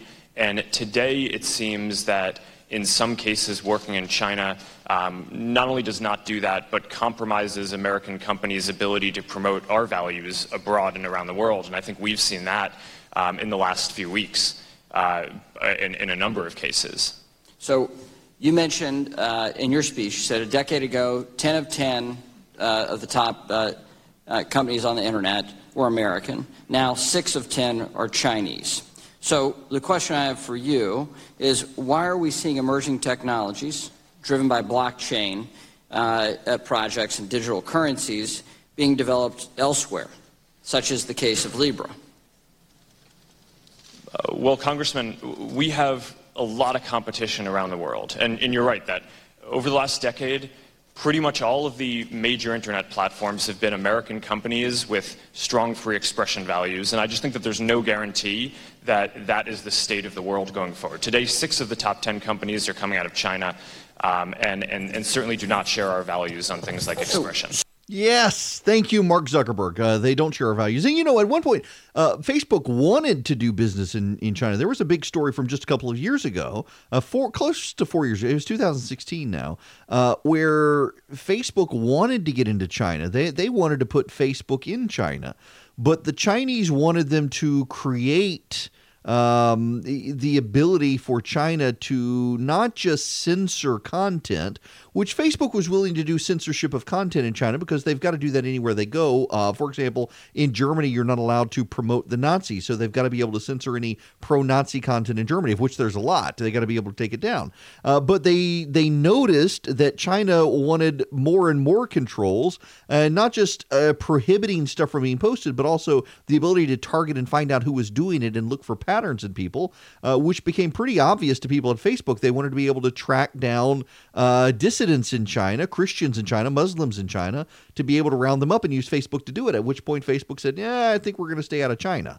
And sure enough, that's been happening. So good for him for doing this. But I bring all of this up because it's a reminder that there is so much going on in Washington that everything is all-consuming, either the Democratic race or the Syrian situation or impeachment, and life goes on. The president was on the campaign trail last night in Pennsylvania. He had a funny moment where he said they were building a wall along the border of Colorado and Mexico. That kind of tripped him up, and his damage control afterwards, he just goofed.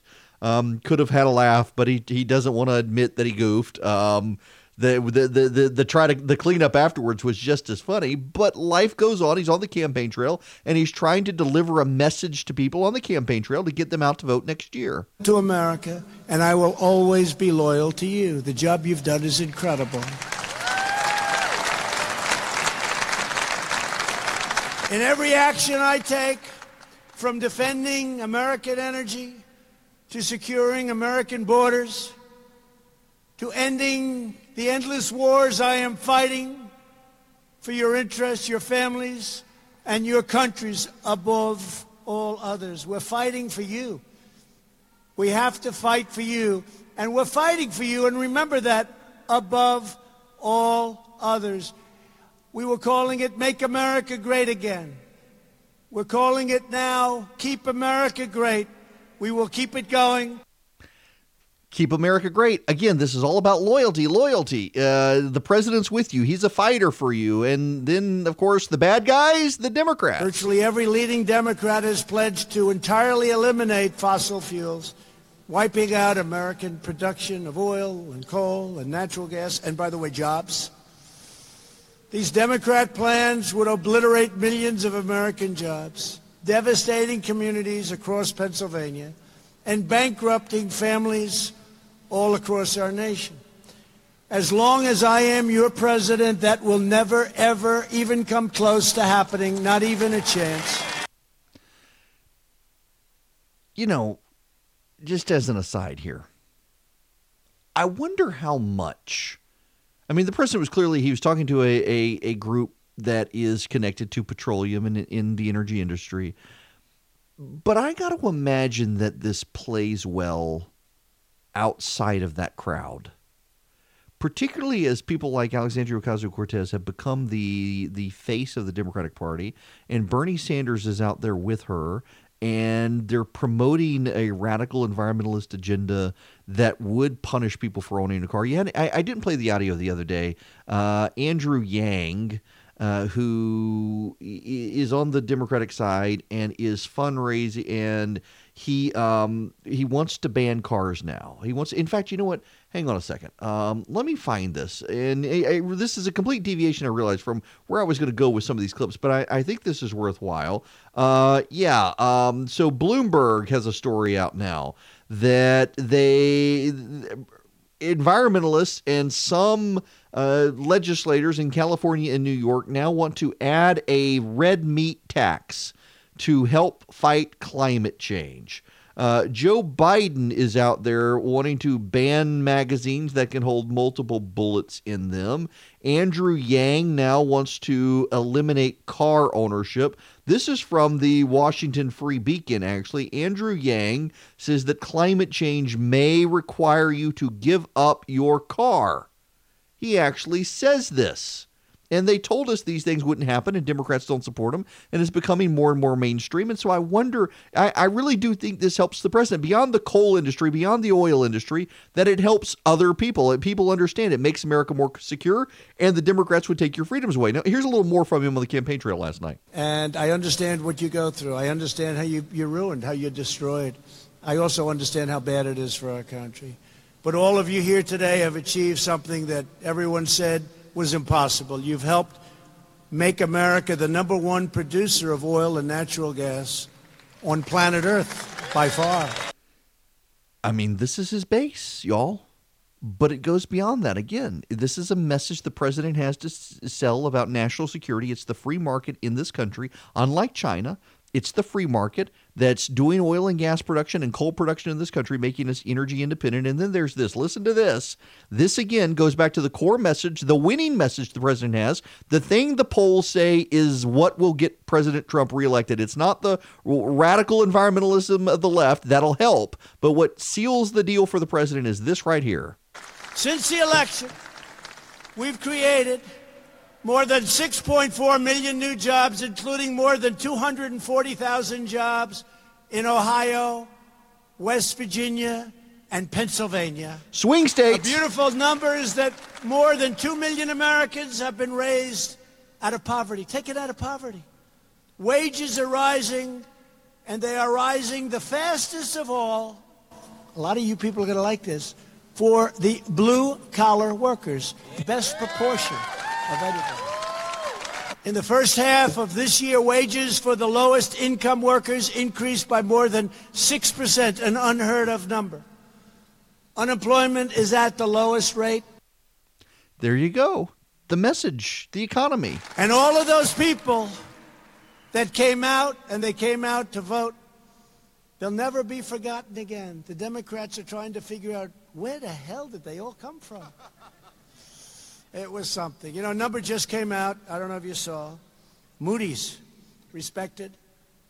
And it said that under the Bush administration for 8 years, median household income went up $400. That's over 8 years, okay? So remember, $400, 8 years.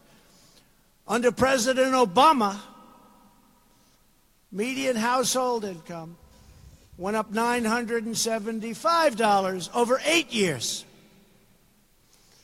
Over your favorite president, President Donald J. Trump, median household income for 2.5 years. So remember this, 8 years, $400. $400. You don't even, that gets wiped out by inflation. $400, $975. In 2.5 years, our number is $5,000 plus $2,000 for the tax cuts, $7,000. You hear the crowd there? I mean, this is a great message for the president. The economy is a great message. The increase in wages is a great message. Energy independence is a great message. Jobs created is a great message. You know the contrary message? Joe Biden's message. Things were beginning to really move. And just like everything else he's inherited, he's in the midst of squandering it. Squandering it. We need to build an economy. We need to build an economy that in fact rewards work, not just wealth. It reflects our values. And that's going to start, I'm going to start by reversing the Trump tax cuts for the super wealthy and corporations.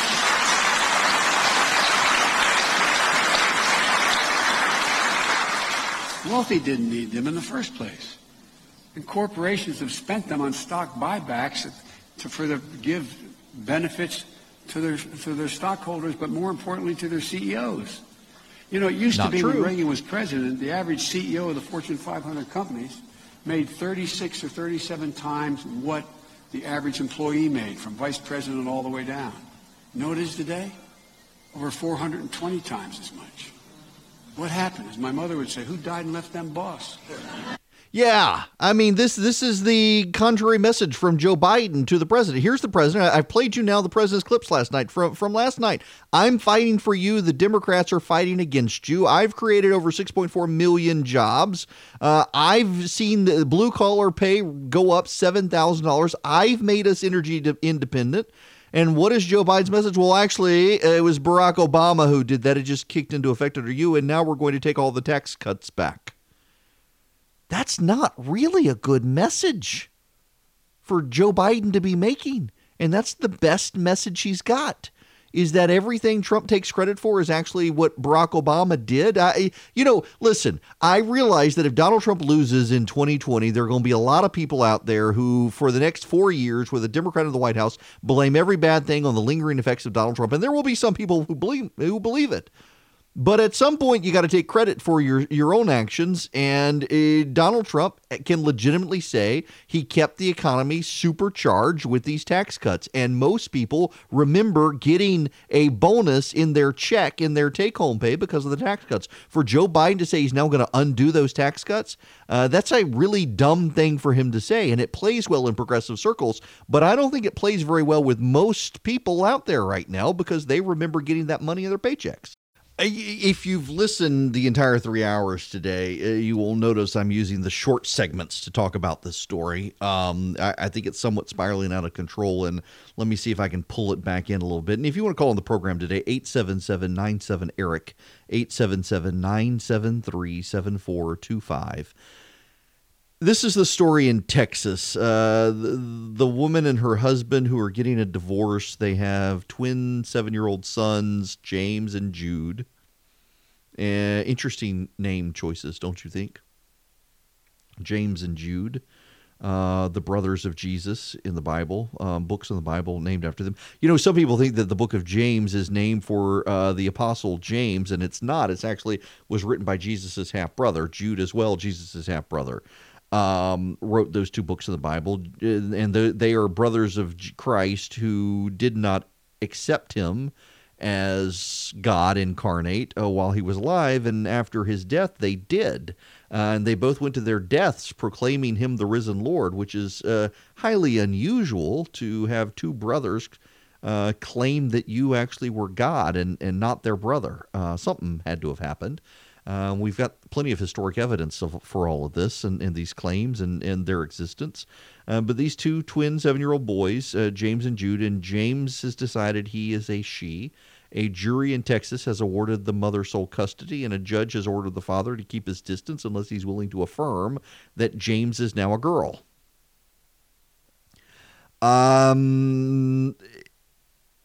There's a red flag in the story. And I missed it at first because this whole story makes me outraged. It makes me mad at the judge. It makes me mad at the mother. A 7-year-old doesn't know what the 7-year-old wants for dinner that night, let alone that he is a she. And the parents are going through a messy divorce. You got a twin brother. You're coming up with a way to distinguish yourself. Well, guess what you're doing? You're claiming you're a girl now, and mom is giving you all sorts of attention she never gave you before. You're at the spotlight, but there's something that's been bugging me about this case, and it's starting to trickle out now. A jury in Texas gave the mother sole custody of the child. I'm sorry, I was a lawyer. I never did divorce work. But I know enough about this. I know enough from volunteer work. I know enough from my friends who are divorce attorneys. The father does not lose custody of a child unless there's a problem with the father as well. And the father has lost all custody and must come under supervised visits. And the jury, this is the point that's getting lost out there in the conversation. The jury was not involved in the transgenderism issue. That was an issue solely for the judge. The jury was just deciding custody matters in a divorce case. The jury, I don't even know that the jury was brought up to speed on all of the transgenderism issues and the gender dysphoria issues. The jury was looking at a divorce between a mother and a father and deciding who gets custody of the kids. And it is pretty telling to me that the mother got sole custody and the father's visits must be supervised. Now, I absolutely think it is crap that the judge says the father can't come around this child unless he affirms the gender. And I absolutely think it is garbage that they want to allow this child to transition as a 7-year-old to become a girl. It is a fact that they will not allow the transitioning to happen with chemical hormone replacement or therapy until puberty, but they still want to begin the process through psychotherapy or what have you and affirmation of this kid when it's a 7-year-old whose parents are going through a nasty divorce, who's trying to stand out and trying to get attention, and that should be abundantly obvious to every sane person. We as a society are losing our minds. But I just want to urge all of my friends on the right to also keep some perspective here that there are some other red flags in the case that we haven't paid attention to. One being that the jury didn't weigh in on the transgenderism stuff. That's all the judge. And we can go after the judge, but not the jury because the jury had no say on it, contrary to some of the early reports. And also with the jury, a jury in Texas decided the father should have no custody. So all of that suggests to me that there's part of a story we haven't been told here is that the father himself has problems. You know, there's another aspect of this as well on the gender dysphoria issue. There's more and more study coming out that shows that the later in life you have kids, particularly this was an in vitro situation where it wasn't the mother's eggs. They were adopted. If I understand this right, it was in vitro. It wasn't her eggs. And there's a lot of research out there that the older the people, the more likely you are to have kids who have gender dysphoria issues. There seems to be an age correlation there in the age of people having kids, which is one reason it seems to be rising as people have kids older, later and later in life. But there's a lot more there that we don't know. But this in and of itself is just wrong that they would do this to this child. Absolutely wrong. Hello there. Okay, I have wanted to talk about this story the entire week, and we've had so much other stuff. Things, at least today's kind of a slow news day, kind of, sort of. I got some audio that I should play. I guess I may save it for the other show. I really want to talk about the story. There are reports out that so let me back up a little bit. Baseball has been trying out robot umpires for balls and strikes. When a ball is coming 90 to 100 miles an hour, and it may be a curveball and whatnot, it's not necessarily the case that the human umpires are going to be able to tell really whether it's a ball or a strike. And oftentimes what we see is TV networks put up the grid to show the strike zone, and it goes outside the strike zone and they call it a strike, or it goes inside the strike zone and they call it a ball. Umpires are humans. Humans are frail creatures, so to speak, and they're thinking, why don't we use robots? We'll use robots to call balls and strikes. The umpires can be on the field, but it'll be the computers that call the balls and strikes from the pitcher. And there's in the drip of these sorts of stories, there's another story that's come out that why don't we have AI judges? Instead of having human judges, let's use artificial intelligence. We can create algorithms on the blockchain, fueled by cryptocurrency, no doubt, where the AI will determine, because the AI is without emotion, it's not going to discriminate against a minority. It'll just hear the facts and process the case in the computer. Guilty. Or I'm sorry, guilty. But what's so funny here, just as an aside, complete tangential thing here, is that if you listen to Google employees, they say that you got to have minorities participate in writing the algorithm. Otherwise, the algorithm will be biased against minorities, even though it's just an algorithm. So are you going to have minorities help write the computer code for the artificial intelligence judge, to make sure it's not a racist robot? How can it be a racist robot? They're actually, there's another story out there. Some stores are banning black pumpkins because they say it's racist. I wish I was kidding. There was a story in a tech magazine just a while back on why is it that all these electronic devices and robots that are coming out are white. Why is the Japanese robot from Honda white? Is it but it's got a black face. It's a white guy in black face. It must be a Trudeau robot. I cracked myself up. But all of this is to say, artificial intelligence is becoming a thing.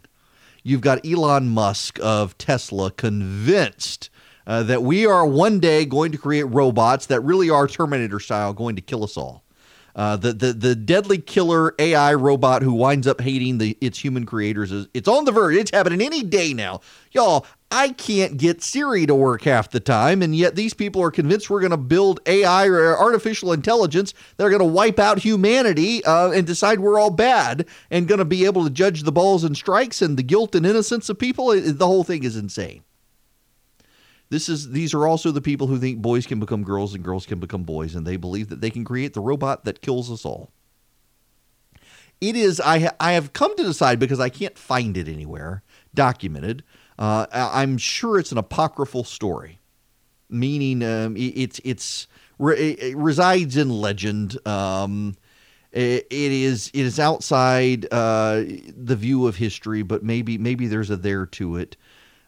Franklin Roosevelt, I am told, and again, I can't document this anywhere, but I've heard this now from several different people over time, that Franklin Roosevelt, when they were behind on the Manhattan Project and they were developing the bomb, he decided that they needed Christians in charge. Yeah, the silence here is intentional. I want you to ponder that.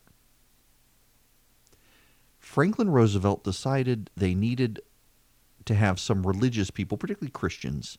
I shouldn't say just Christians, but religious people in charge. He didn't want atheists in charge of the project, because the atheists worked slower than the people of faith. Any guesses why?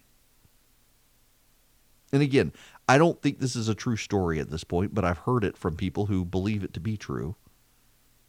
But the story goes that Franklin Roosevelt the project was behind, and he finally decided one of the impediments from talking to the different scientists and their concerns was it was their atheism that was slowing them down. They were convinced they could create a bomb that could blow up the planet, not just Hiroshima, as we're supposed to call it today. And so he wanted someone of faith, particularly Christians, in charge, because Christians had an end times apocalyptic narrative that involved the return of Christ and the redemption of God's chosen. And so the Christian would know that it would be a scientific impossibility based on his faith that he could build a bomb that would destroy the entire world with one explosion, that wipe out the entirety of humanity with a bomb, that couldn't happen because his faith told him it couldn't happen because it deviated so much from the end times prophecies of the Bible. Now, again, I think the story is apocryphal, but I was told it by several people who believed in it, and I kind of get that.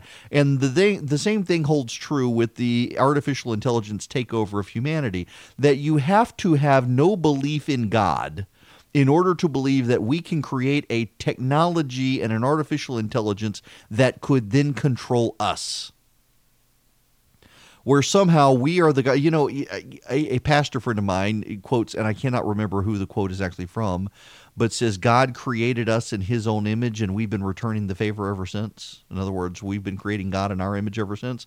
You've got to be an atheist to think that we, as a God, so to speak, could create an intelligence of some kind that could then in turn turn on us as we have turned on the living God and dominate us and wipe us out. It's absurd to think it could happen unless you don't believe in a higher power. If you don't believe in a higher power, you can totally believe things like this. I mean, you can totally believe that the entire universe is premised on nothing. I mean, that's essentially it. Between the atheist and the Christian can tell you what there was before the Big Bang, and an atheist can't. There was God. Well, the atheist says, well, we don't know. There was definitely no God. We don't know what was there. There was something that created an explosion of light. You mean like let there be light? Well, yeah, but not a God. And from all of that, we got the planets, and we got the vegetation, and we got the animals, and we got the people. So you mean like God? Well, no, not a higher divine. Well, eventually, you go back far enough, you get something that looks like a creator. The fallback is just a series of ongoing eternal explosions. An explosion, a big bang, ultimately it collapses, and boom, it starts all over again. In a few billion years, you get back to humanity, and you collapse, and boom, a few billion years more, and on and on. And what caused that? Where did that come from? Where did that be created? Well, I think I'll take my chances in believing in an eternal God that transcends the natural order of things, but a lot of people won't. But these people who won't accept the transcendental God who transcends all things and created history do believe that we are capable of building killer robots. And it's becoming pervasive in society, actually, this belief out there. You hear it now on a daily basis almost. There's another article about how do we treat these robots? Do we treat these robots as people? Do we give them identities? There's actually an entire movement. You know, in Japan... And listen, I'm going to be discreet and delicate here. I will apologize in advance if this offends some of you who might have kids with you, but I am going to be discreet and delicate here. I am a parent. I have young kids. But in Japan, there was a video online the other day, and people really missed the punchline. This totally explains it, though. There was a Japanese guy. They did an entire video on this guy. The man saved up a year's worth of nail clippings. I'm not making this up. I need to emphasize this here and now. I'm not making this up. A Japanese man saved a year of his nail clippings and ground them into powder and heated and pressurized them and turned them into a diamond. Now, it's a polymer diamond. It's not a real diamond. But he then made a ring, and he shaped the ring to hold the diamond as a black diamond that is made out of his nail clippings, ground up nail clippings, in order to propose to his girlfriend. That's right. Japanese dude saves his nail clippings to make a diamond ring in which he can then use to propose to his girlfriend. And the problem was the ring did not fit his girlfriend's finger. And do you know why? His girlfriend was a robot. I am not making this up. You can Google it. I am not making it up. Japanese man saves up his nail. Is there any wonder why this man was dating a robot? I mean, that right there says it all, does it not? Of course this man's dating a robot. No woman would have him. But this is a common thing in Japan now where you got robots. People are not getting it on in Japan. Nobody is having kids there anymore. Nobody's getting married. And as such, they are turning to robots for prostitution services. And there is a movement in Japan, much like if you've ever read the Harry Potter series, Hermione and the House Elves and wanting to liberate the House Elves, there's a movement in Japan to liberate the house prostitution robots. Or at least give them some level of human rights. Yes, they want to give sex robots human rights in Japan.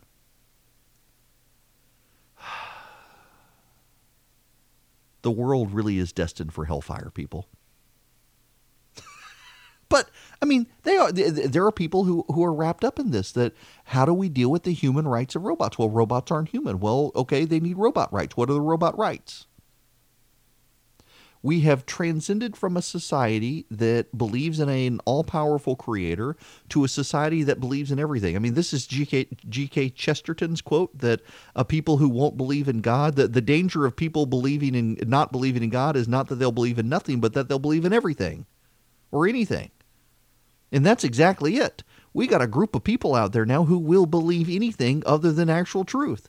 That you will go find your truth, I will find my truth, everyone will have their own truth, everything will be morally relative. Murder's not bad for you, but it is bad for me. But hey, you took my right, so now you'll be punished. But hey, your morality says it's okay. So who am I to judge? Nobody can judge. But what about the robots?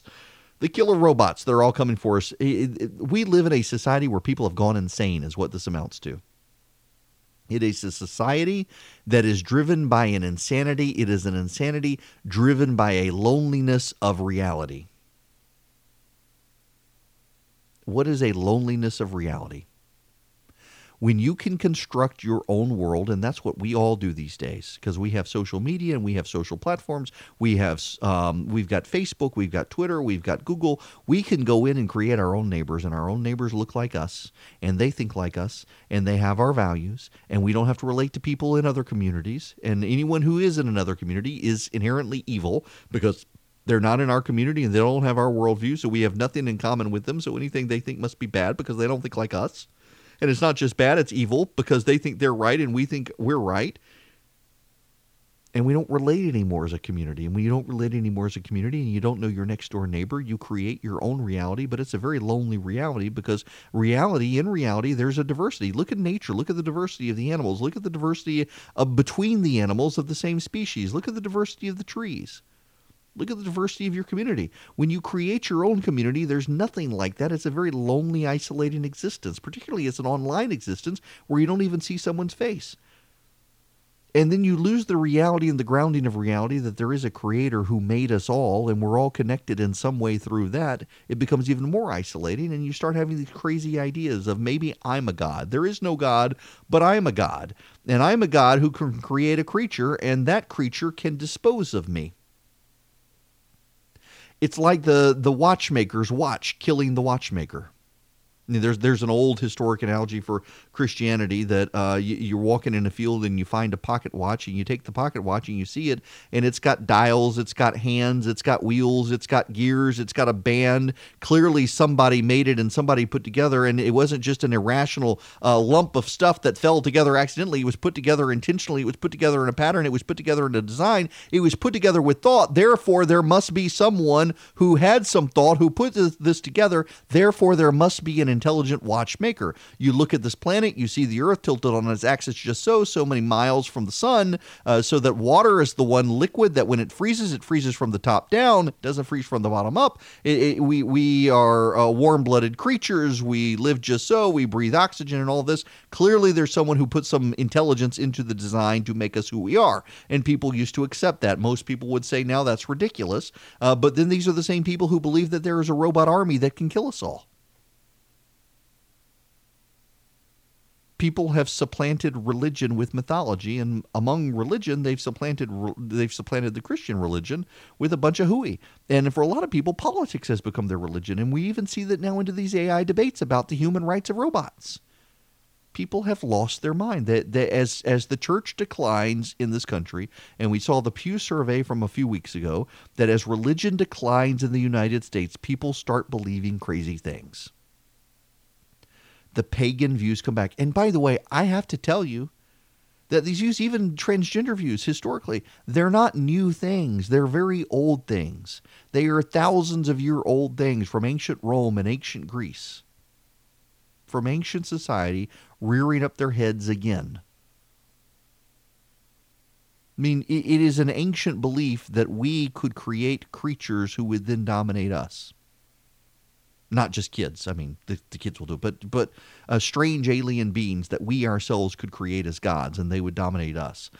These are all ancient views that creep back in one form or another, and they are views that as the Christianity in particular in the West spread, those views were set aside. They were pushed aside. They were deemed mythology. And as Christianity fades and more people view Christianity as mythology, what we see is these old ideas are creeping back into society. Witchcraft is creeping back into society. The spiritual views and astrology are creeping back into society. The rise of astrology among the young is coming back. The view of witches and being able to cast spells is actually coming back into society. The view that we could make creatures ourselves as gods and then those creatures dominate us is coming back into society. These ancient pagan beliefs that were once set aside. It's a fascinating thing to watch if you've studied that stuff, to see how it comes full circle now, several thousand years later, as the church in the West begins to fade. The pagan views that existed before the Christian church have come back in, but those things are being bred now with a modern society and a modern view and a modern scientific cultism that creeps into those ideas. So instead of just some sort of fabled creature of clay that we could make and breathe life into, and then that creature takes over a Frankenstein-style monster, now it's the robot. And the robot, we will imbue it with an intelligence where it can take over. So I swear to you people, the sentient robot and the fly and the self-driving car, that is our generation's version of the flying car. You go back 50 years ago and the flying car was the wave of the future. Everyone was going to have a flying car. Nope. Now everyone's going to have a robot made and a car that drives itself. This is the flying car all over again. It is a fantasy and a mythology, and it is all comes from one thing, and you need to understand this to understand where we are as a society and why so many people are obsessed with killer artificial intelligence robots. And there are a lot of people obsessed with it, believe it or not. The reason is because we ourselves have again decided that we are the creators and the gods. And we know deep down we are fatally flawed creatures. We're all sinners, and we all know it, whether we want to believe it or not. Therefore, what we touch, we know we can screw up. So have you guys heard about General Mattis? General Mattis, Secretary Mattis, well-regarded general, became the Secretary of Defense for Donald Trump, finally left the Trump administration. His top aide is spilling the beans on what went on behind the scenes, including saying that Mattis decided the Trump administration could not be trusted, tried to keep the Trump administration out of decision-making processes, did not care for John Bolton coming in and pushing aside a lot of people Mattis had come to trust, didn't like the idea of John Kelly departing or Henry McMaster reporting, H.R. McMaster, the National Security Advisor who John Bolton replaced, and Mattis is livid that this book is coming out. He believes it is a betrayal of trust from this aide. Everyone associated with Mattis is coming out and attacking this book. Mattis himself is under attack now from progressives, which is very interesting, which shows you how in a society that has set aside the concept of grace, I mean, grace only exists in Christianity. You need to understand that. Grace is fundamentally an idea that exists in Christianity. It doesn't exist in other religions. There's a very famous story about C.S. Lewis at Oxford. There was a roundtable discussion on an interfaith discussion on what sets all the religions apart. They were having a real hard time distinguishing between religions. A bunch of these academics, at the end of the day, Lewis popped his head in the room and they said, Lewis, we were just discussing the differences in religion. What's the fundamental difference that sets Christianity apart from all the other religions? And he said, grace. No other religion has it, and you certainly see that in secularism. There is no concept of grace. General Mattis served his country well. As Secretary of Defense, he tried his best to steer American defense policy in a direction he thought was best for the country, convincing Donald Trump as best he could to do it. When he finally lost the ability to convince the president to direct foreign policy in a way that he himself thought was in the best interest of the country, he stepped aside quietly and did not attack his commander-in-chief and former boss in public. And now the left is excoriating General Mattis for not excoriating Donald Trump, for not turning on Donald Trump, for not being disloyal to the president. They are upset that he's not being disloyal. It's been amazing to watch the anger from people out there. You know, it's amazing to me to watch the anger of people who want the president impeached. Part of me really does think we would be better off dealing with this at the ballot box next year, since we're so close to it. And you try telling that to someone who favors impeachment, they think you're a heretic these days. There is absolutely no grace in the discussion. With Lucky Land Slots, you can get lucky just about anywhere. Dearly beloved, we are gathered here today to... Has anyone seen the bride and groom? Sorry, we're here. We were getting lucky in the limo and we lost track of time. No, Lucky Land Casino, with cash prizes that add up quicker than a guest registry. In that case, I pronounce you lucky. Play for free at LuckyLandSlots.com. Daily bonuses are waiting. No purchase necessary. Void where prohibited by law. 18+. Terms and conditions apply. See website for details. Lucky Land Casino, asking people, what's the weirdest place you've gotten lucky? Lucky? In line at the deli, I guess? Aha, in my dentist's office. More than once, actually. Do I have to say? Yes, you do. In the car before my kids' PTA meeting. Really? Yes. Excuse me, what's the weirdest place you've gotten lucky? I never win and tell. Well, there you have it. You can get lucky anywhere, playing at LuckyLandSlots.com. Play for free right now. Are you feeling lucky? No purchase necessary. Void where prohibited by law. 18+. Terms and conditions apply. See website for details.